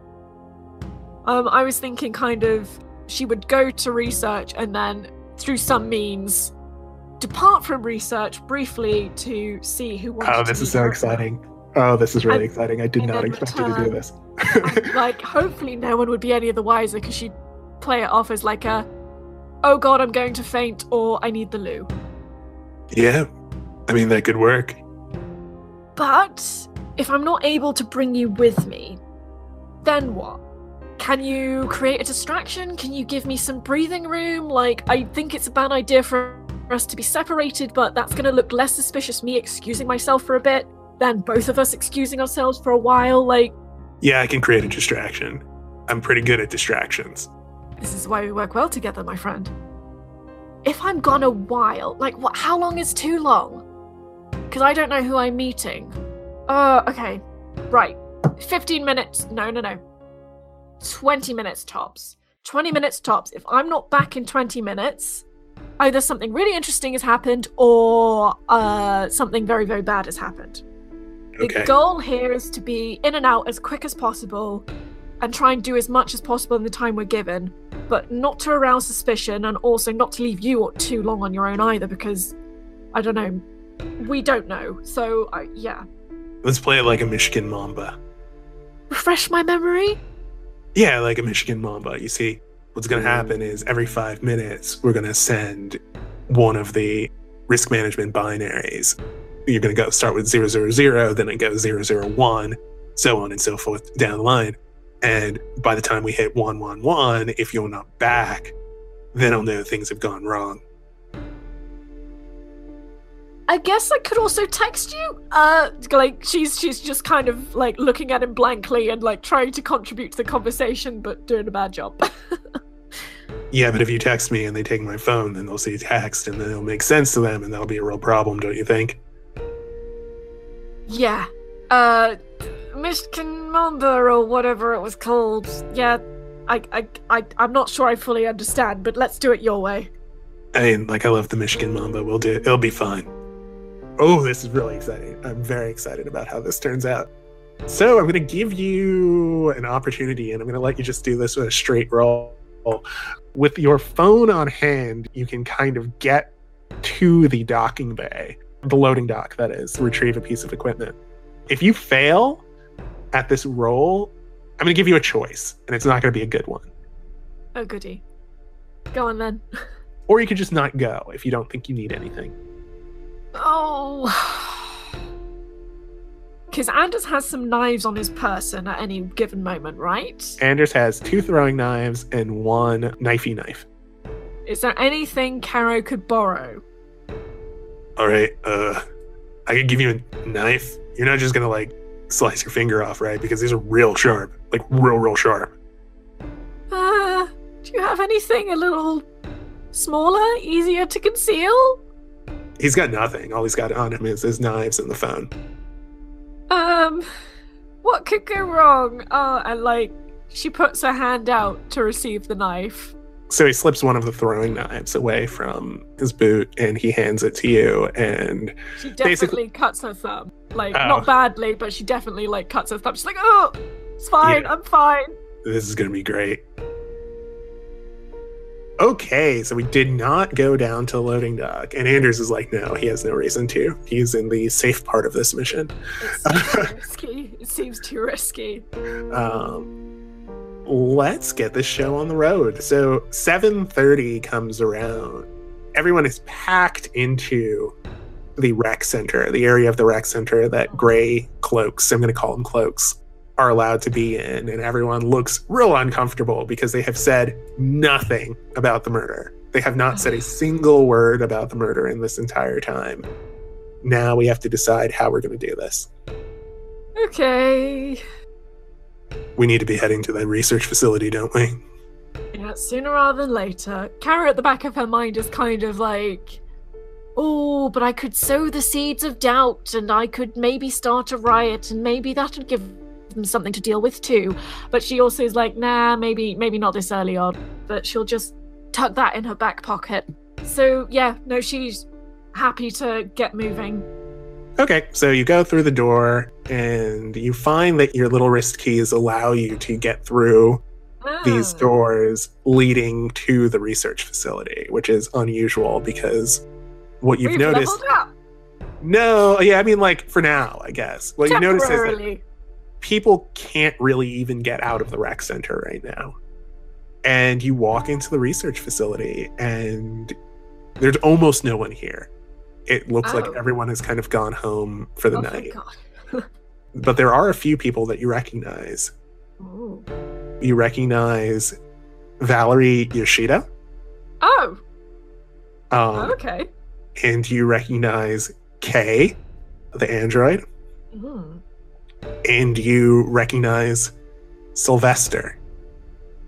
And Sylvester is wearing a white lab coat, and he's holding a tablet in his hand. And when he sees you, he offers this cold, kind of caustic smile. Fancy seeing you again. I told you that we'd meet again, didn't I? Yeah. Hey, how's it hanging? Do you know this guy? We're briefly acquainted, yes. Cool. I know what your name is. Yeah, okay. I'm glad that everyone has joined us tonight for a bit of research that we're conducting into... Well, I think sometimes experiments speak for themselves, so let's have a little conversation, shall we? We're in the business of figuring out what it means to be a human being here. And oftentimes we speak about that in broad, abstract strokes about ethics and the way we think and feel and react to the world. But sometimes we need to get to the meat of things. And tonight's experiment is a little bit of that. About 30 minutes has passed so far, and he looks like he's about to gear up to kind of get into the meat and potatoes of things. Now, if you will, all of you, I need you to join me in this next room. Okay. What does the next room look like? Do you go with him to the next room? Is this a room I can come out of again? Is there like a big lock on the door? Is there... It's definitely a biometrically locked door like all the others. Okay. I mean, it's only 8:30, so Carol will follow along for now, but she's got one or two things tucked in her back pocket, so to speak. You go into a room, and the room is lit by fluorescent lights, and it seems like a staging area, right? Like, that's what it feels like. And in fact, it feels a little bit like some of the staging areas that you would find in sort of like a training ground in risk management. And he leads you all to your seats. You, Anders, and Valerie are sitting on one side. And then on the other side, Kay and two other androids who you don't know. Okay. All right. New faces, new friends. I'd like you to introduce yourselves to one another, if you will. Names are fine. Please, go ahead. She just gestures vaguely at anyone else. My name's Valerie Yoshida. My name's Seth Almsford. Sylvester kind of gives sort of rolls his eyes. And I'm Izzy. Nice to meet you. I am Kay. I am Kyle. And I am Karen. Cool. Great. Now that that's done, let's get to handing out the equipment for today's test. And he goes over to a side closet and he opens it and he takes out a bunch of dark gray boxes, like hard cases. And he hands each of you one of the dark gray hard cases, and he goes back to where he's standing and he pulls out his tablet and he starts marking things down. If you would open those for me so we can begin. Caro waits for either Anders or Valerie to open up theirs before she opens up hers. Anders opens his pretty immediately, and it is a firearm. Yeah, no, Caro then opens up hers. Give me a knowledge roll of 12. Oh, boy, okay. Whew. Oh, I have knowledge 5 and the D10 rolled a 10, so that's 15 total. There's something wrong with this gun. Okay. And you don't know exactly what's wrong with it. There's something very wrong with this gun. All right, then. Now, if all of you will go through that door on your left, we can get started. Well, I guess before that, I should give you a briefing. Here's how this will work. This is a test of reflexes. We are going to use these props. Let's call them props for now, to test whether your organic reflexes can match your inorganic cousins, let's say. And think of it like laser tag or paintball. We're going to break you up into 2 teams, and you're going to move through a maze, and you're going to find each other, and you're going to zap each other with your props. And then the last team standing wins, I suppose.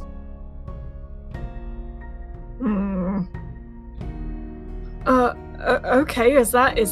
Is that it? Is there anything else we should know? No, I think that's fine.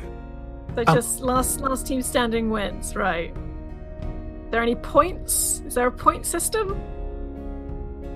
No, there's no point system. This is an experiment. I'm going to be measuring your speed. I'm going to be measuring your heart rate, your blood flow, all sorts of different things that are not really of consequence to you. There's one more thing, though. And Sunday Grant enters the room along with a larger android, a android who is you don't recognize, but it sort of like carries himself with sort of a more military bearing. Yeah, so Miss Grant and Kieran will be joining us today. Think of them as controls. They both have some experience with this sort of thing. Cool. Good to know they're there. And Sunday takes a seat next to you, and Kieran takes a seat next to the androids. So what do? It's 5 minutes to 9. Okay, right. So the way I was gonna play this was that she would, go along with it up to a point. So, like, are they expecting the test to commence where they're sat or away in another room? So it's going to be through the door on your left. Okay. So when people kind of rise to move towards the room, I guess, like, Carol will go along up to a point where she then breaks out her fabulous actress skills and, she's walking fine until suddenly, like, the gun slips out of her hand. And then she goes, oh, I don't feel so good. Give me a social of 9. Oh dear. Oh, thank God. Okay, I rolled a 9 and my social is 5, so that is 14 total. So Sylvester looks over to you and rolls his eyes once again, and he points to Anders. It's like, help her up, please. Yeah, and sorry. Can I just, to the loo, I feel like I'm gonna barf and faint and everything at once. Yeah, I'm sure. Okay, fine. We can wait for you. Thanks. He doesn't even pay any attention. He just taps a button on his pad and the door opens. Oh, thank God. Alright, so yeah, she keeps up the act until they're, like, out of earshot, out of sight, and until they're, like, basically out of research and kind of heading towards the infirmary. Your phone buzzes. Oh, okay. And you have a text from Anders that says 000. Right. Cool. All right. Showtime! Okay, so you're heading straight to the infirmary? Yeah, like, she's gonna... I don't feel like I fully understand, like, the whole move that Anders described. And I don't feel like Carrie would fully understand either, so, like, she can text back, like, 001. Cool. Yeah, no, then you understand it perfectly. We'll see how that holds up, though. So your key works, which makes you think that maybe it's whatever privileges you've been granted are on kind of a timer rather than like being for specific doors. And it gets you to the hallway leading up to the infirmary. Give me a strength roll of 10. Oh, this is where it all goes to pot. My strength is a flat 1, but my D10, that's 4 total. That is 4 total. So almost instantly, as you step into the hallway, someone grabs you and drags you into a nearby closet-like area. But because you have failed so spectacularly, you can't do anything about this. I can't even reach from a knife. All right. Nope. You can't do anything. Great. Quiet. I wasn't saying anything. Now you are. So she makes a gesture to be like, well, okay, then talk. I'm so glad you're here. She makes another gesture like, can I talk now? Are you talking? What's going on? Wait, you're Izzy, right? Izzy? She gives a thumb up. Okay, good. He lets go of you and he turns you around and you see kind of a short, sort of mousy guy. Looks a little stocky, well built, but maybe a little round around the edges. He looks really flighty. He's got this like very weird kind of like expression about him. Okay. Do I know you? I don't know, do we? Can I talk? Can I talk? Is that okay now? Is it okay for now for me to talk? I mean, while we're in here, you can talk, but you... Cool. But what's this about, Caps? Do I know you? I don't know. I mean, I guess there's probably some, like, 9 degrees of separation or something, but... Because the higher-up said that I recruited you. I'm Mickey Larson. Oh! Mickey! Right. I didn't recognize you. It was so dark, and you had your hand over my mouth. Actually, you have one of those faces. I'm not sure if we have met. Maybe I was thinking of someone else. I'm really bad with names. I'm sorry if I caused you any trouble. Wait. You don't know who I am, do you? Should I? Social DC 12.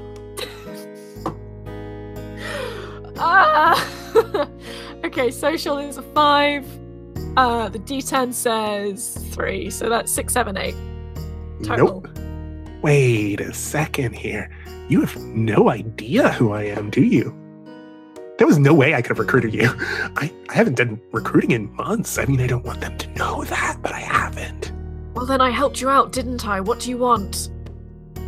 Oh, okay. We're going to be friends, I think. We are going to be good friends.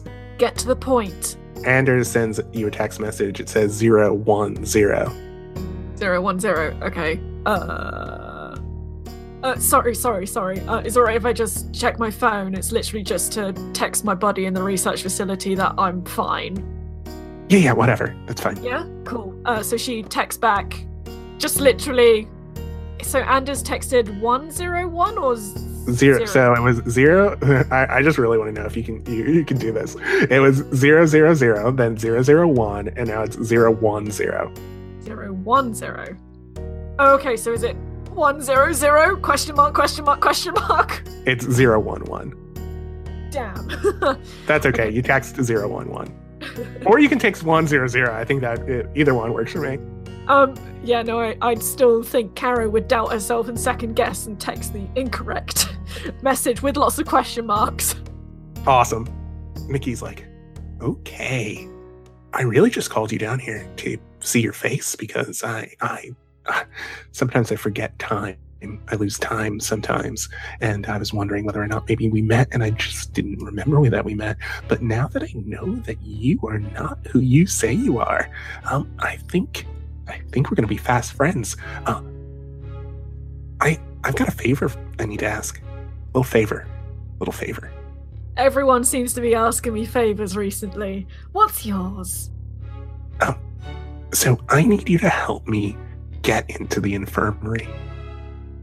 You want to get into the infirmary? Yeah. I'm not sure who you think I am, mate, but isn't that, really heavily guarded, all the time? Yeah, but you were a good enough actor to get in here, weren't you? Yeah, but, there's a difference between getting in here and getting into the infirmary when you don't need it. Oh, don't worry. I've got a plan. Right. What does this plan consist of? Well, what I'm going to do is I'm going to pretend and it is obvious he has no plan. In fact, give me a knowledge roll of 7. Okay, knowledge roll of 7. So my base knowledge is 5, and with a D10, 6, 7, 8. This guy looks like he's coming off of something. This guy looks like he's barely there. He's his eyes are moving in ways that don't look right. His hands are shaking. There's something real wrong with him.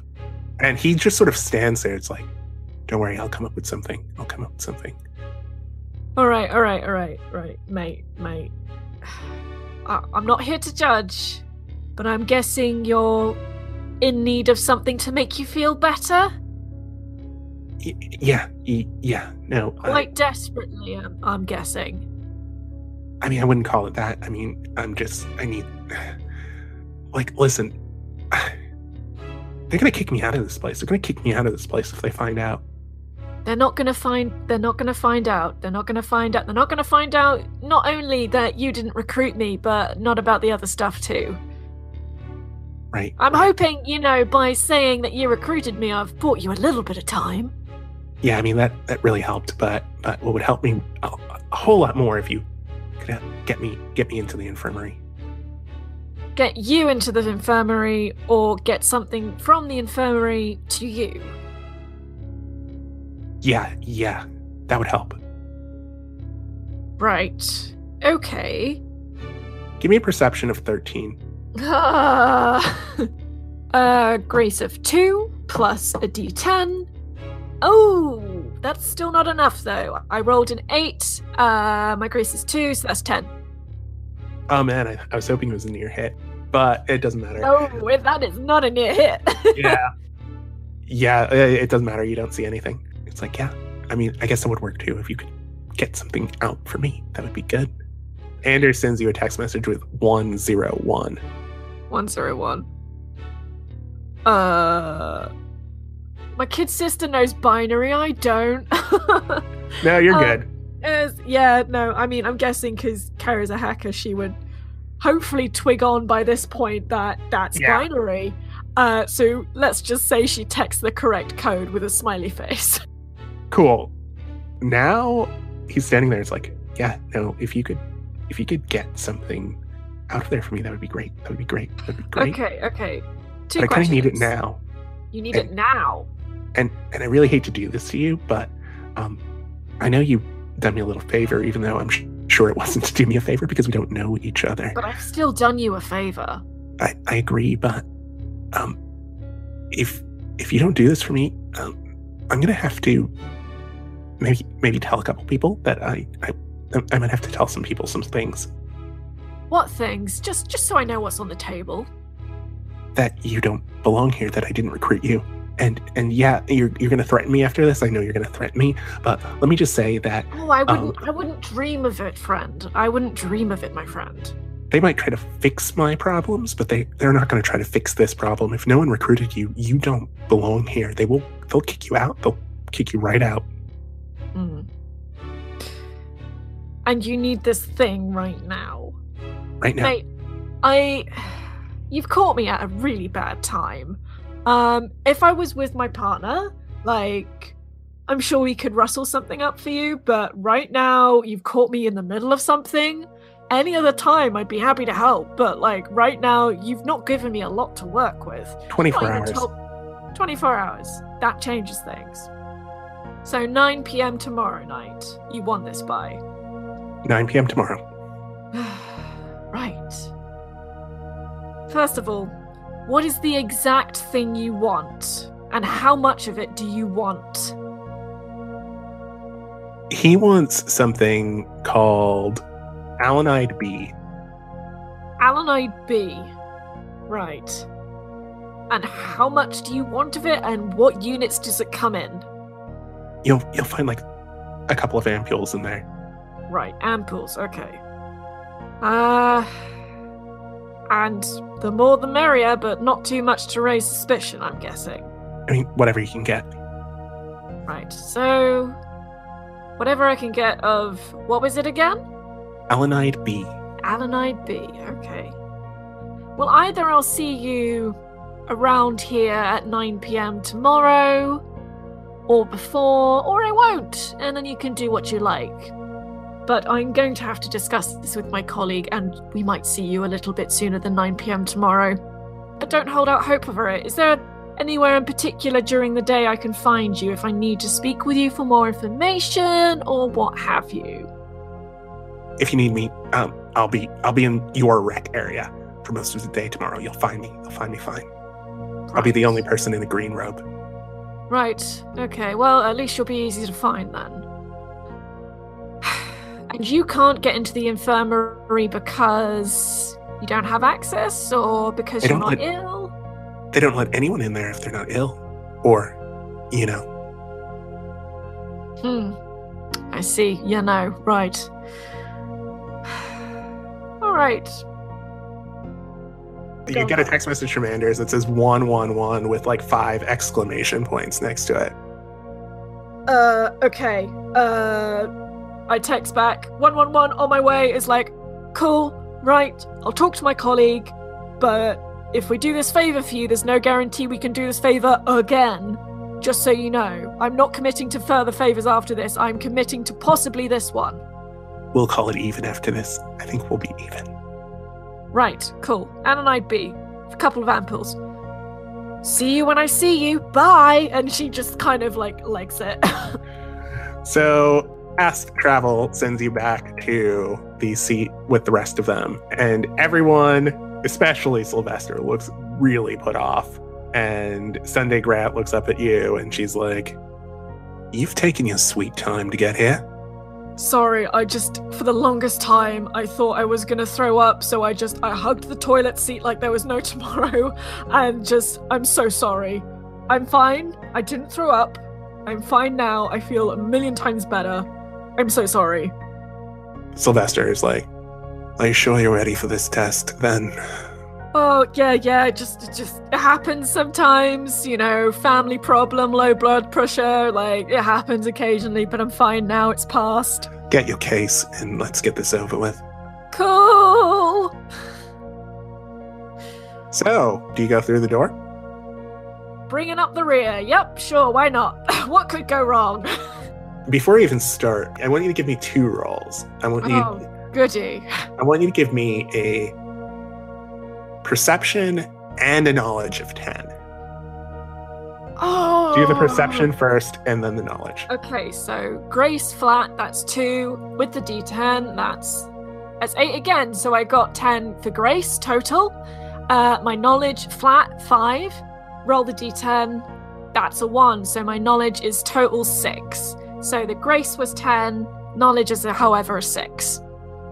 So because of your perception, you notice as you're walking, it feels like the floor is moving in a very subtle way. And you can tell by looking around that you're not walking with the group anymore, but it feels like it looks like you're walking with the group.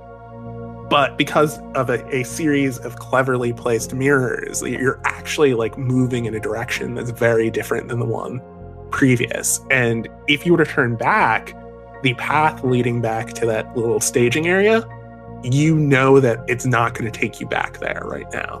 Ooh, this is some Silent Hill level design here. I love it. So you know that, but you missed the second roll, the knowledge roll. Yeah. So you have all you know is that walking forward is going to take you somewhere, and it looks like you're walking with the people who you were with before, but you have a feeling that you aren't really.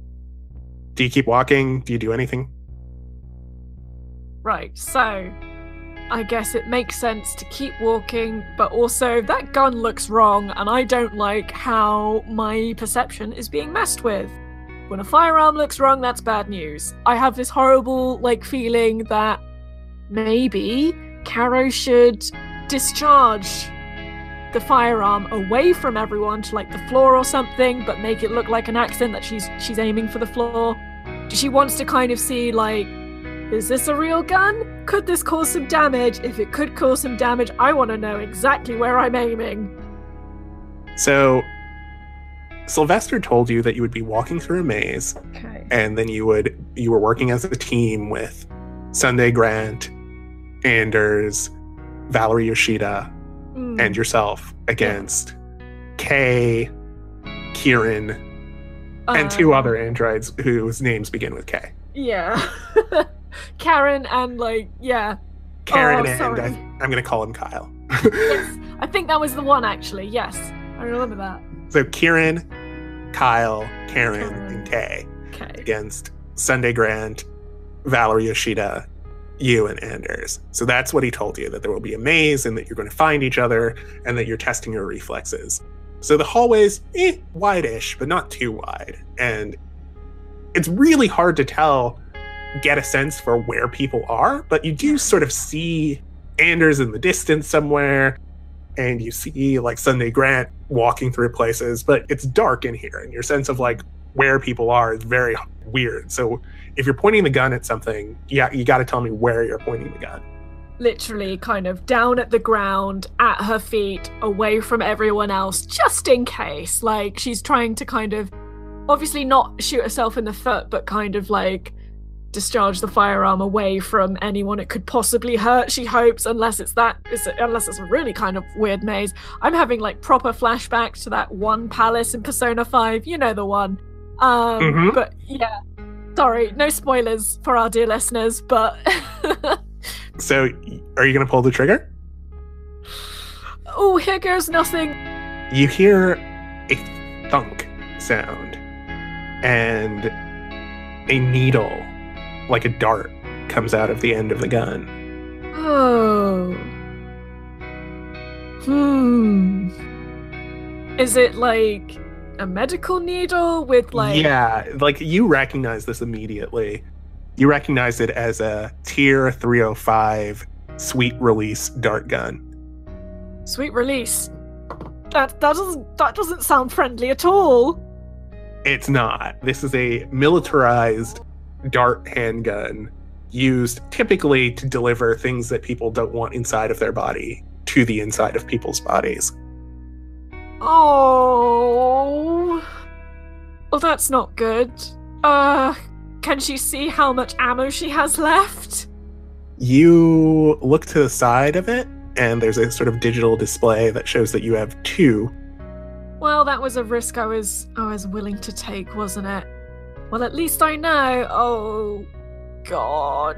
I know that this place doesn't look as it is, but I don't know anything more.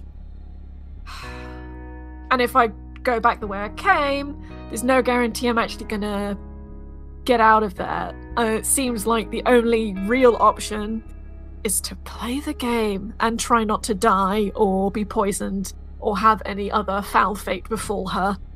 Ooh, Anders is like off in the distance. There's no guarantee that she can get anywhere near Anders, and like if she does get near Anders, I have this horrible feeling that Are you contemplating all of this? In her mind, I'm contemplating this aloud. But have you like stopped moving? You aren't moving right now, right?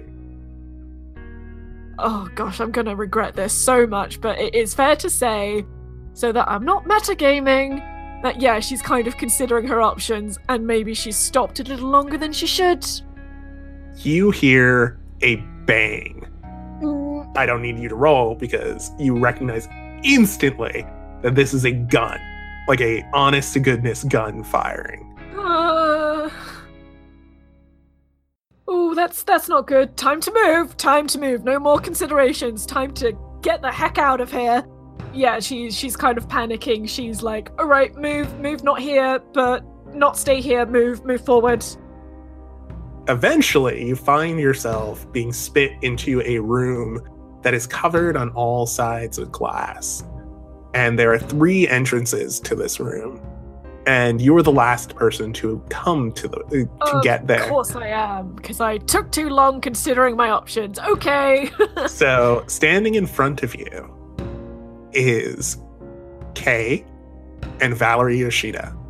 Oh, no. And as you step into the room, the doors close behind you. Oh, great. So far, nothing else is happening. Do you talk to them?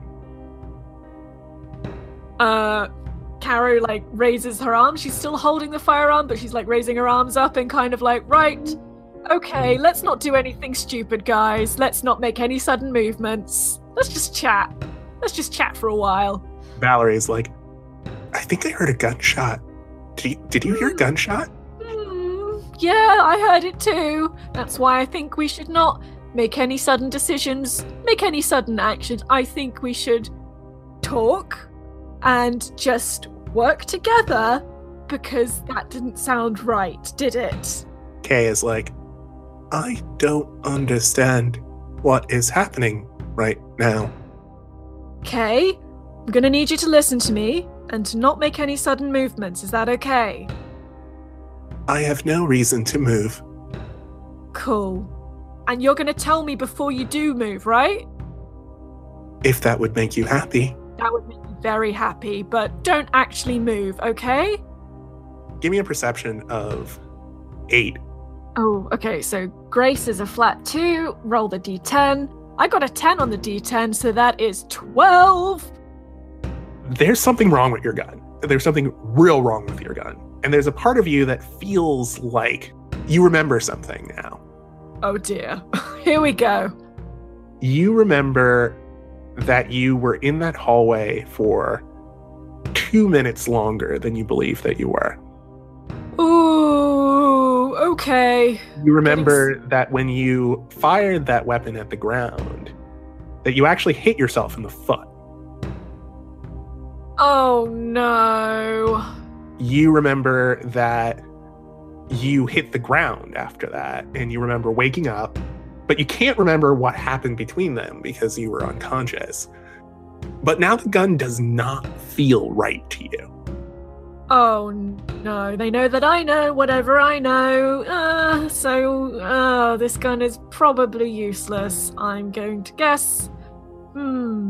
Your sense as a person who has fired firearms before is that this gun still has weight to it, but it doesn't feel quite like the one you had previously. You could do a knowledge roll, but if you do this knowledge roll to figure out what's going on with this gun, a time step is going to pass. Something's going to happen. Okay, I am gonna switch guns with the android. I'm just gonna instinctively Oh wait, so you're asking Kay to switch guns? I'm asking Kay very politely, would you switch firearms with me? Oh, that's a really interesting choice. Okay. You were not assigned this weapon. I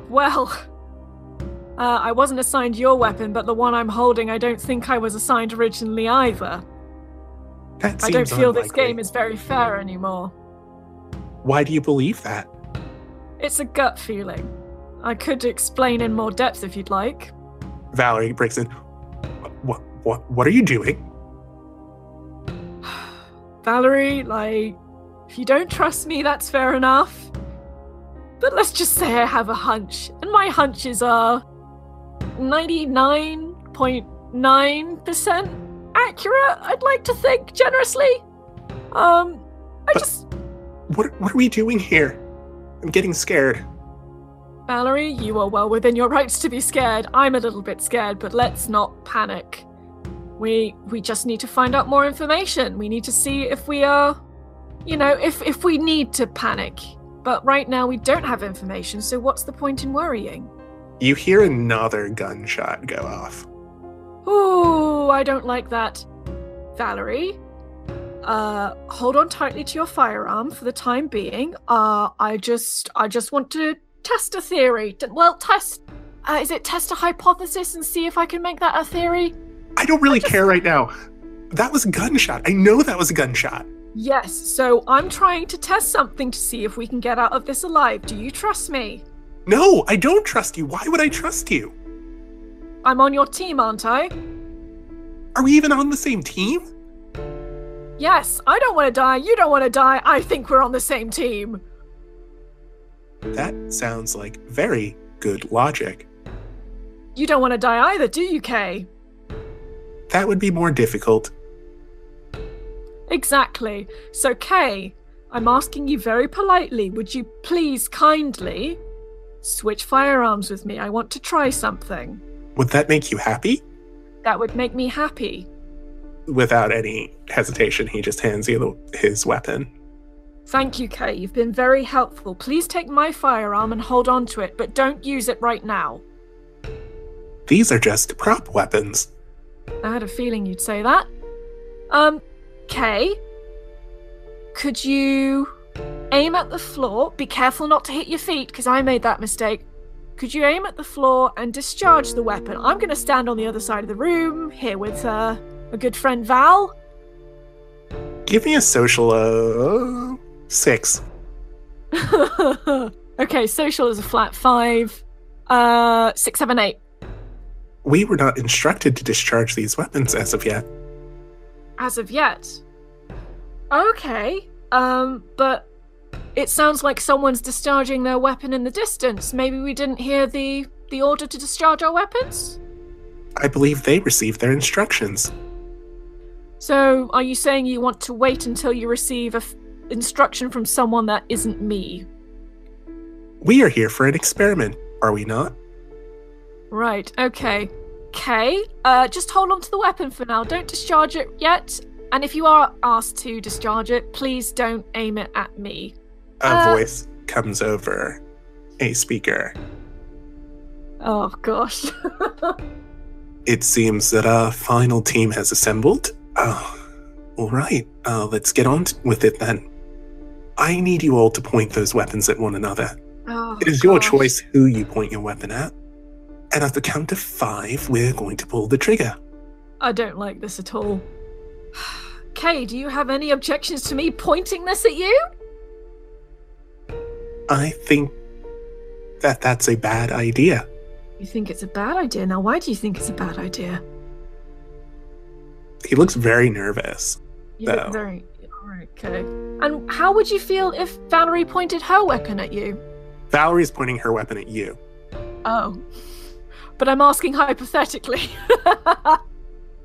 I would not like that. I would not like that at all. Kay looks increasingly nervous. All right, we're going to do this on a 10 count. I'm going to give you a little time to situate yourselves. The cameras seem to show that you're not quite ready yet. But if you don't get yourself organized, I will just have to start the countdown without you.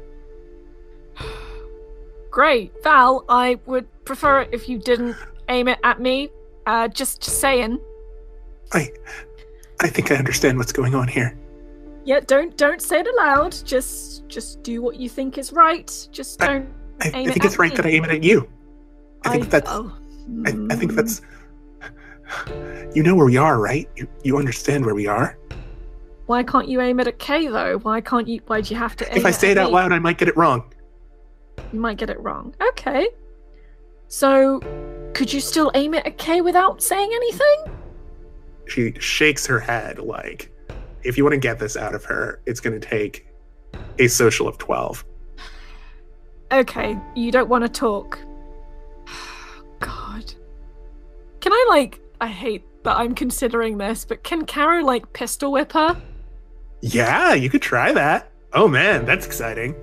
Val, you're not giving me a lot of options, and I don't want to make you do anything you don't want to. Hey, that's not what this is about. You know that's not what this is about. You understand what's going on here, right? Kay is not moving. He's just sort of shaking. What do you do? I will deal with the robot later, but Val is like, what do you mean this is about? You don't have to speak directly. Is there anything you can say? Did someone ask you to point this weapon at me specifically? They never ask you to do anything. They tell you, huh? You don't get it. You don't get it. You don't get it. You don't get it. There's something that you remember. You are trying to remember. Give me a knowledge roll of 8.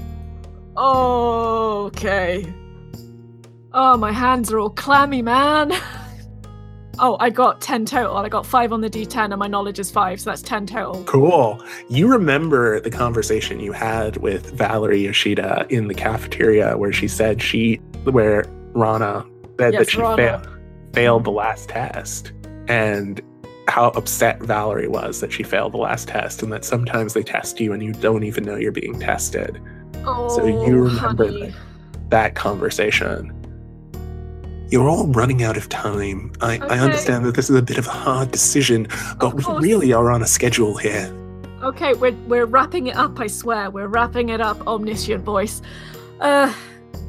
Valerie, so maybe I don't get it. Can you elaborate in any way? I'm Carrie is literally just trying to get her to talk so that she has an in to just pistol whip and take her out of the equation. She's just sort of shaking, and she's like, I've been trying so hard. I've been trying so hard, and if I fail again, I don't know what I'll do. I can't fail again. I can't fail again. Why can't you fail again? I've been here for months. I can't even leave the integration center. Don't you understand? Can Caro try and cut her off mid-sentence? Just go for it, pistol whip, try and take her out of the equation. Oh, you totally can. Oh, this is gonna go very badly. I'm sorry, Val. Are you doing a takedown? Yes, I'm trying to do a takedown. I'm trying to kind of render her so that she's not gonna shoot me, and so that if I have to shoot at someone, I'm not shooting at Val. Strength takedown with a advantage of +1 because she is... No, actually, I can't give that to you because she's holding a gun on you. Yep. Damn it. Ooh, this is going to be actually a little bit harder because she is pointing a gun at you. I'm still going to give it to you, but it's a strength takedown with a DC of 9. Oh, I'm wishing I had put more points in strength. Okay, so my strength is 1. I need to get a 9 or higher on this D10. I got an 8, so that's a total of 9. Oh, you got it. Okay, you got a 9, really? Yeah, Well, like, exciting. I can send you a screenshot if you Oh want. no, I don't need a screenshot. I'm just wildly surprised. So she is shaking and she has this pistol, and this is not a person who is, trained in any way, shape, or form. No. And Caro just sort of like closes the distance with her and like swings the gun across her face. You hit her hard and she just drops like a sack of potatoes into the ground, and the gun falls out of her hand. Cool. I'll pick up that gun. Well, that wasn't very nice of you. It's a lot nicer than the other alternative, I think. So, Kay, now I have 2 guns. How do you feel about that? Kay points the gun at Valerie. Really? Really? This is... I was told to choose someone. You have shown a propensity for violence. I don't want to do this, but I must. I understand, Miss Yoshida. I am like her. I want to be a more beautiful version of myself, and this is the only way to prove that. Oh. But why are you aiming at the unconscious girl? Why aren't you aiming at the clear and present threat with 2 guns, might I add? He doesn't answer you. That doesn't seem fair. Or is the game never meant to have been fair? They asked me to make a choice. And what choice did you make? You see what choice I made. But what does that choice mean to you? Interesting question. Okay. So if this were a Telltale Games, this would be the point where we've like zoomed in on Caro, and there's like the left choice and then the right choice, and everything's like moving in slow motion. Awesome. Oh, this is wonderful. You're speaking my language. So you can convince Kay to point the gun at you, but you are going to have to accept all the consequences thereof. Oh. So let's play this out. I don't want to hurt you. But you're okay with hurting Valerie? These are prop weapons. They're not real. But you didn't seem happy about the ones I'm holding. Tick, tick, ladies and gentlemen. Ah. We don't really have time for this. I love the impassioned speech, but this is science, people. Come on. Okay, so Caro becomes impulsive and she just discharges one of the weapons towards Kay. Whose weapon? Oh, God. I'm going to regret this, but Valerie's. Interesting. So you're actually firing this weapon. Oh, I'm gonna regret this, but yeah, she's becoming impulsive. She doesn't want Valerie to be hurt. She doesn't want herself to be hurt. And she also isn't 100% convinced that android sentience is a thing. So she's being impulsive here. Oh, this is fracking amazing. Okay. She is just like, I have to make a choice. Like, she is, I hate that she's had to do this, but she is like ranking the lives in the room. And it's, yeah, she's gonna discharge Valerie's weapon towards Kay. This is amazing. What am I doing? This is bad. This is not a good thing, but this is what Caro would do. Do a DC 10 grace roll for firing the gun. Let's see how you do. Oh, I don't like this. Okay, so DC Grace 10. My Grace is a flat 2. It's a flat 2. And I got a 10 on the D10, so that's a 12. I'm so sorry, Kay. Oh, that's amazing. Oh, okay. So here's how this scene plays out. Using the skills you have learned in risk management, draw and fire Valerie's weapon. And what happens is you hear a thunk sound. The same sound you heard earlier. You see a needle fly from the weapon, and it hits Kay full on in the chest, but it just slides off of his chassis, like doing nothing. At that same moment, Kay turns the weapon to you and takes a shot. Okay, right. And I'm so dead. I'm so dead right now. Just give me the bad news. the shot misses you. Oh. And the voice comes back, and they're like, well, that was a bit of an anticlimax. Oh well. And the weapon in your hand, you feel something prick you. Oh, Valerie's no. And you fall to the ground. I made a bad choice. Caro did a bad. Oh, no. And the voice comes back, and they're like, Kay, you know what you must do now. And the last thing you hear as you pass out is a gunshot. No!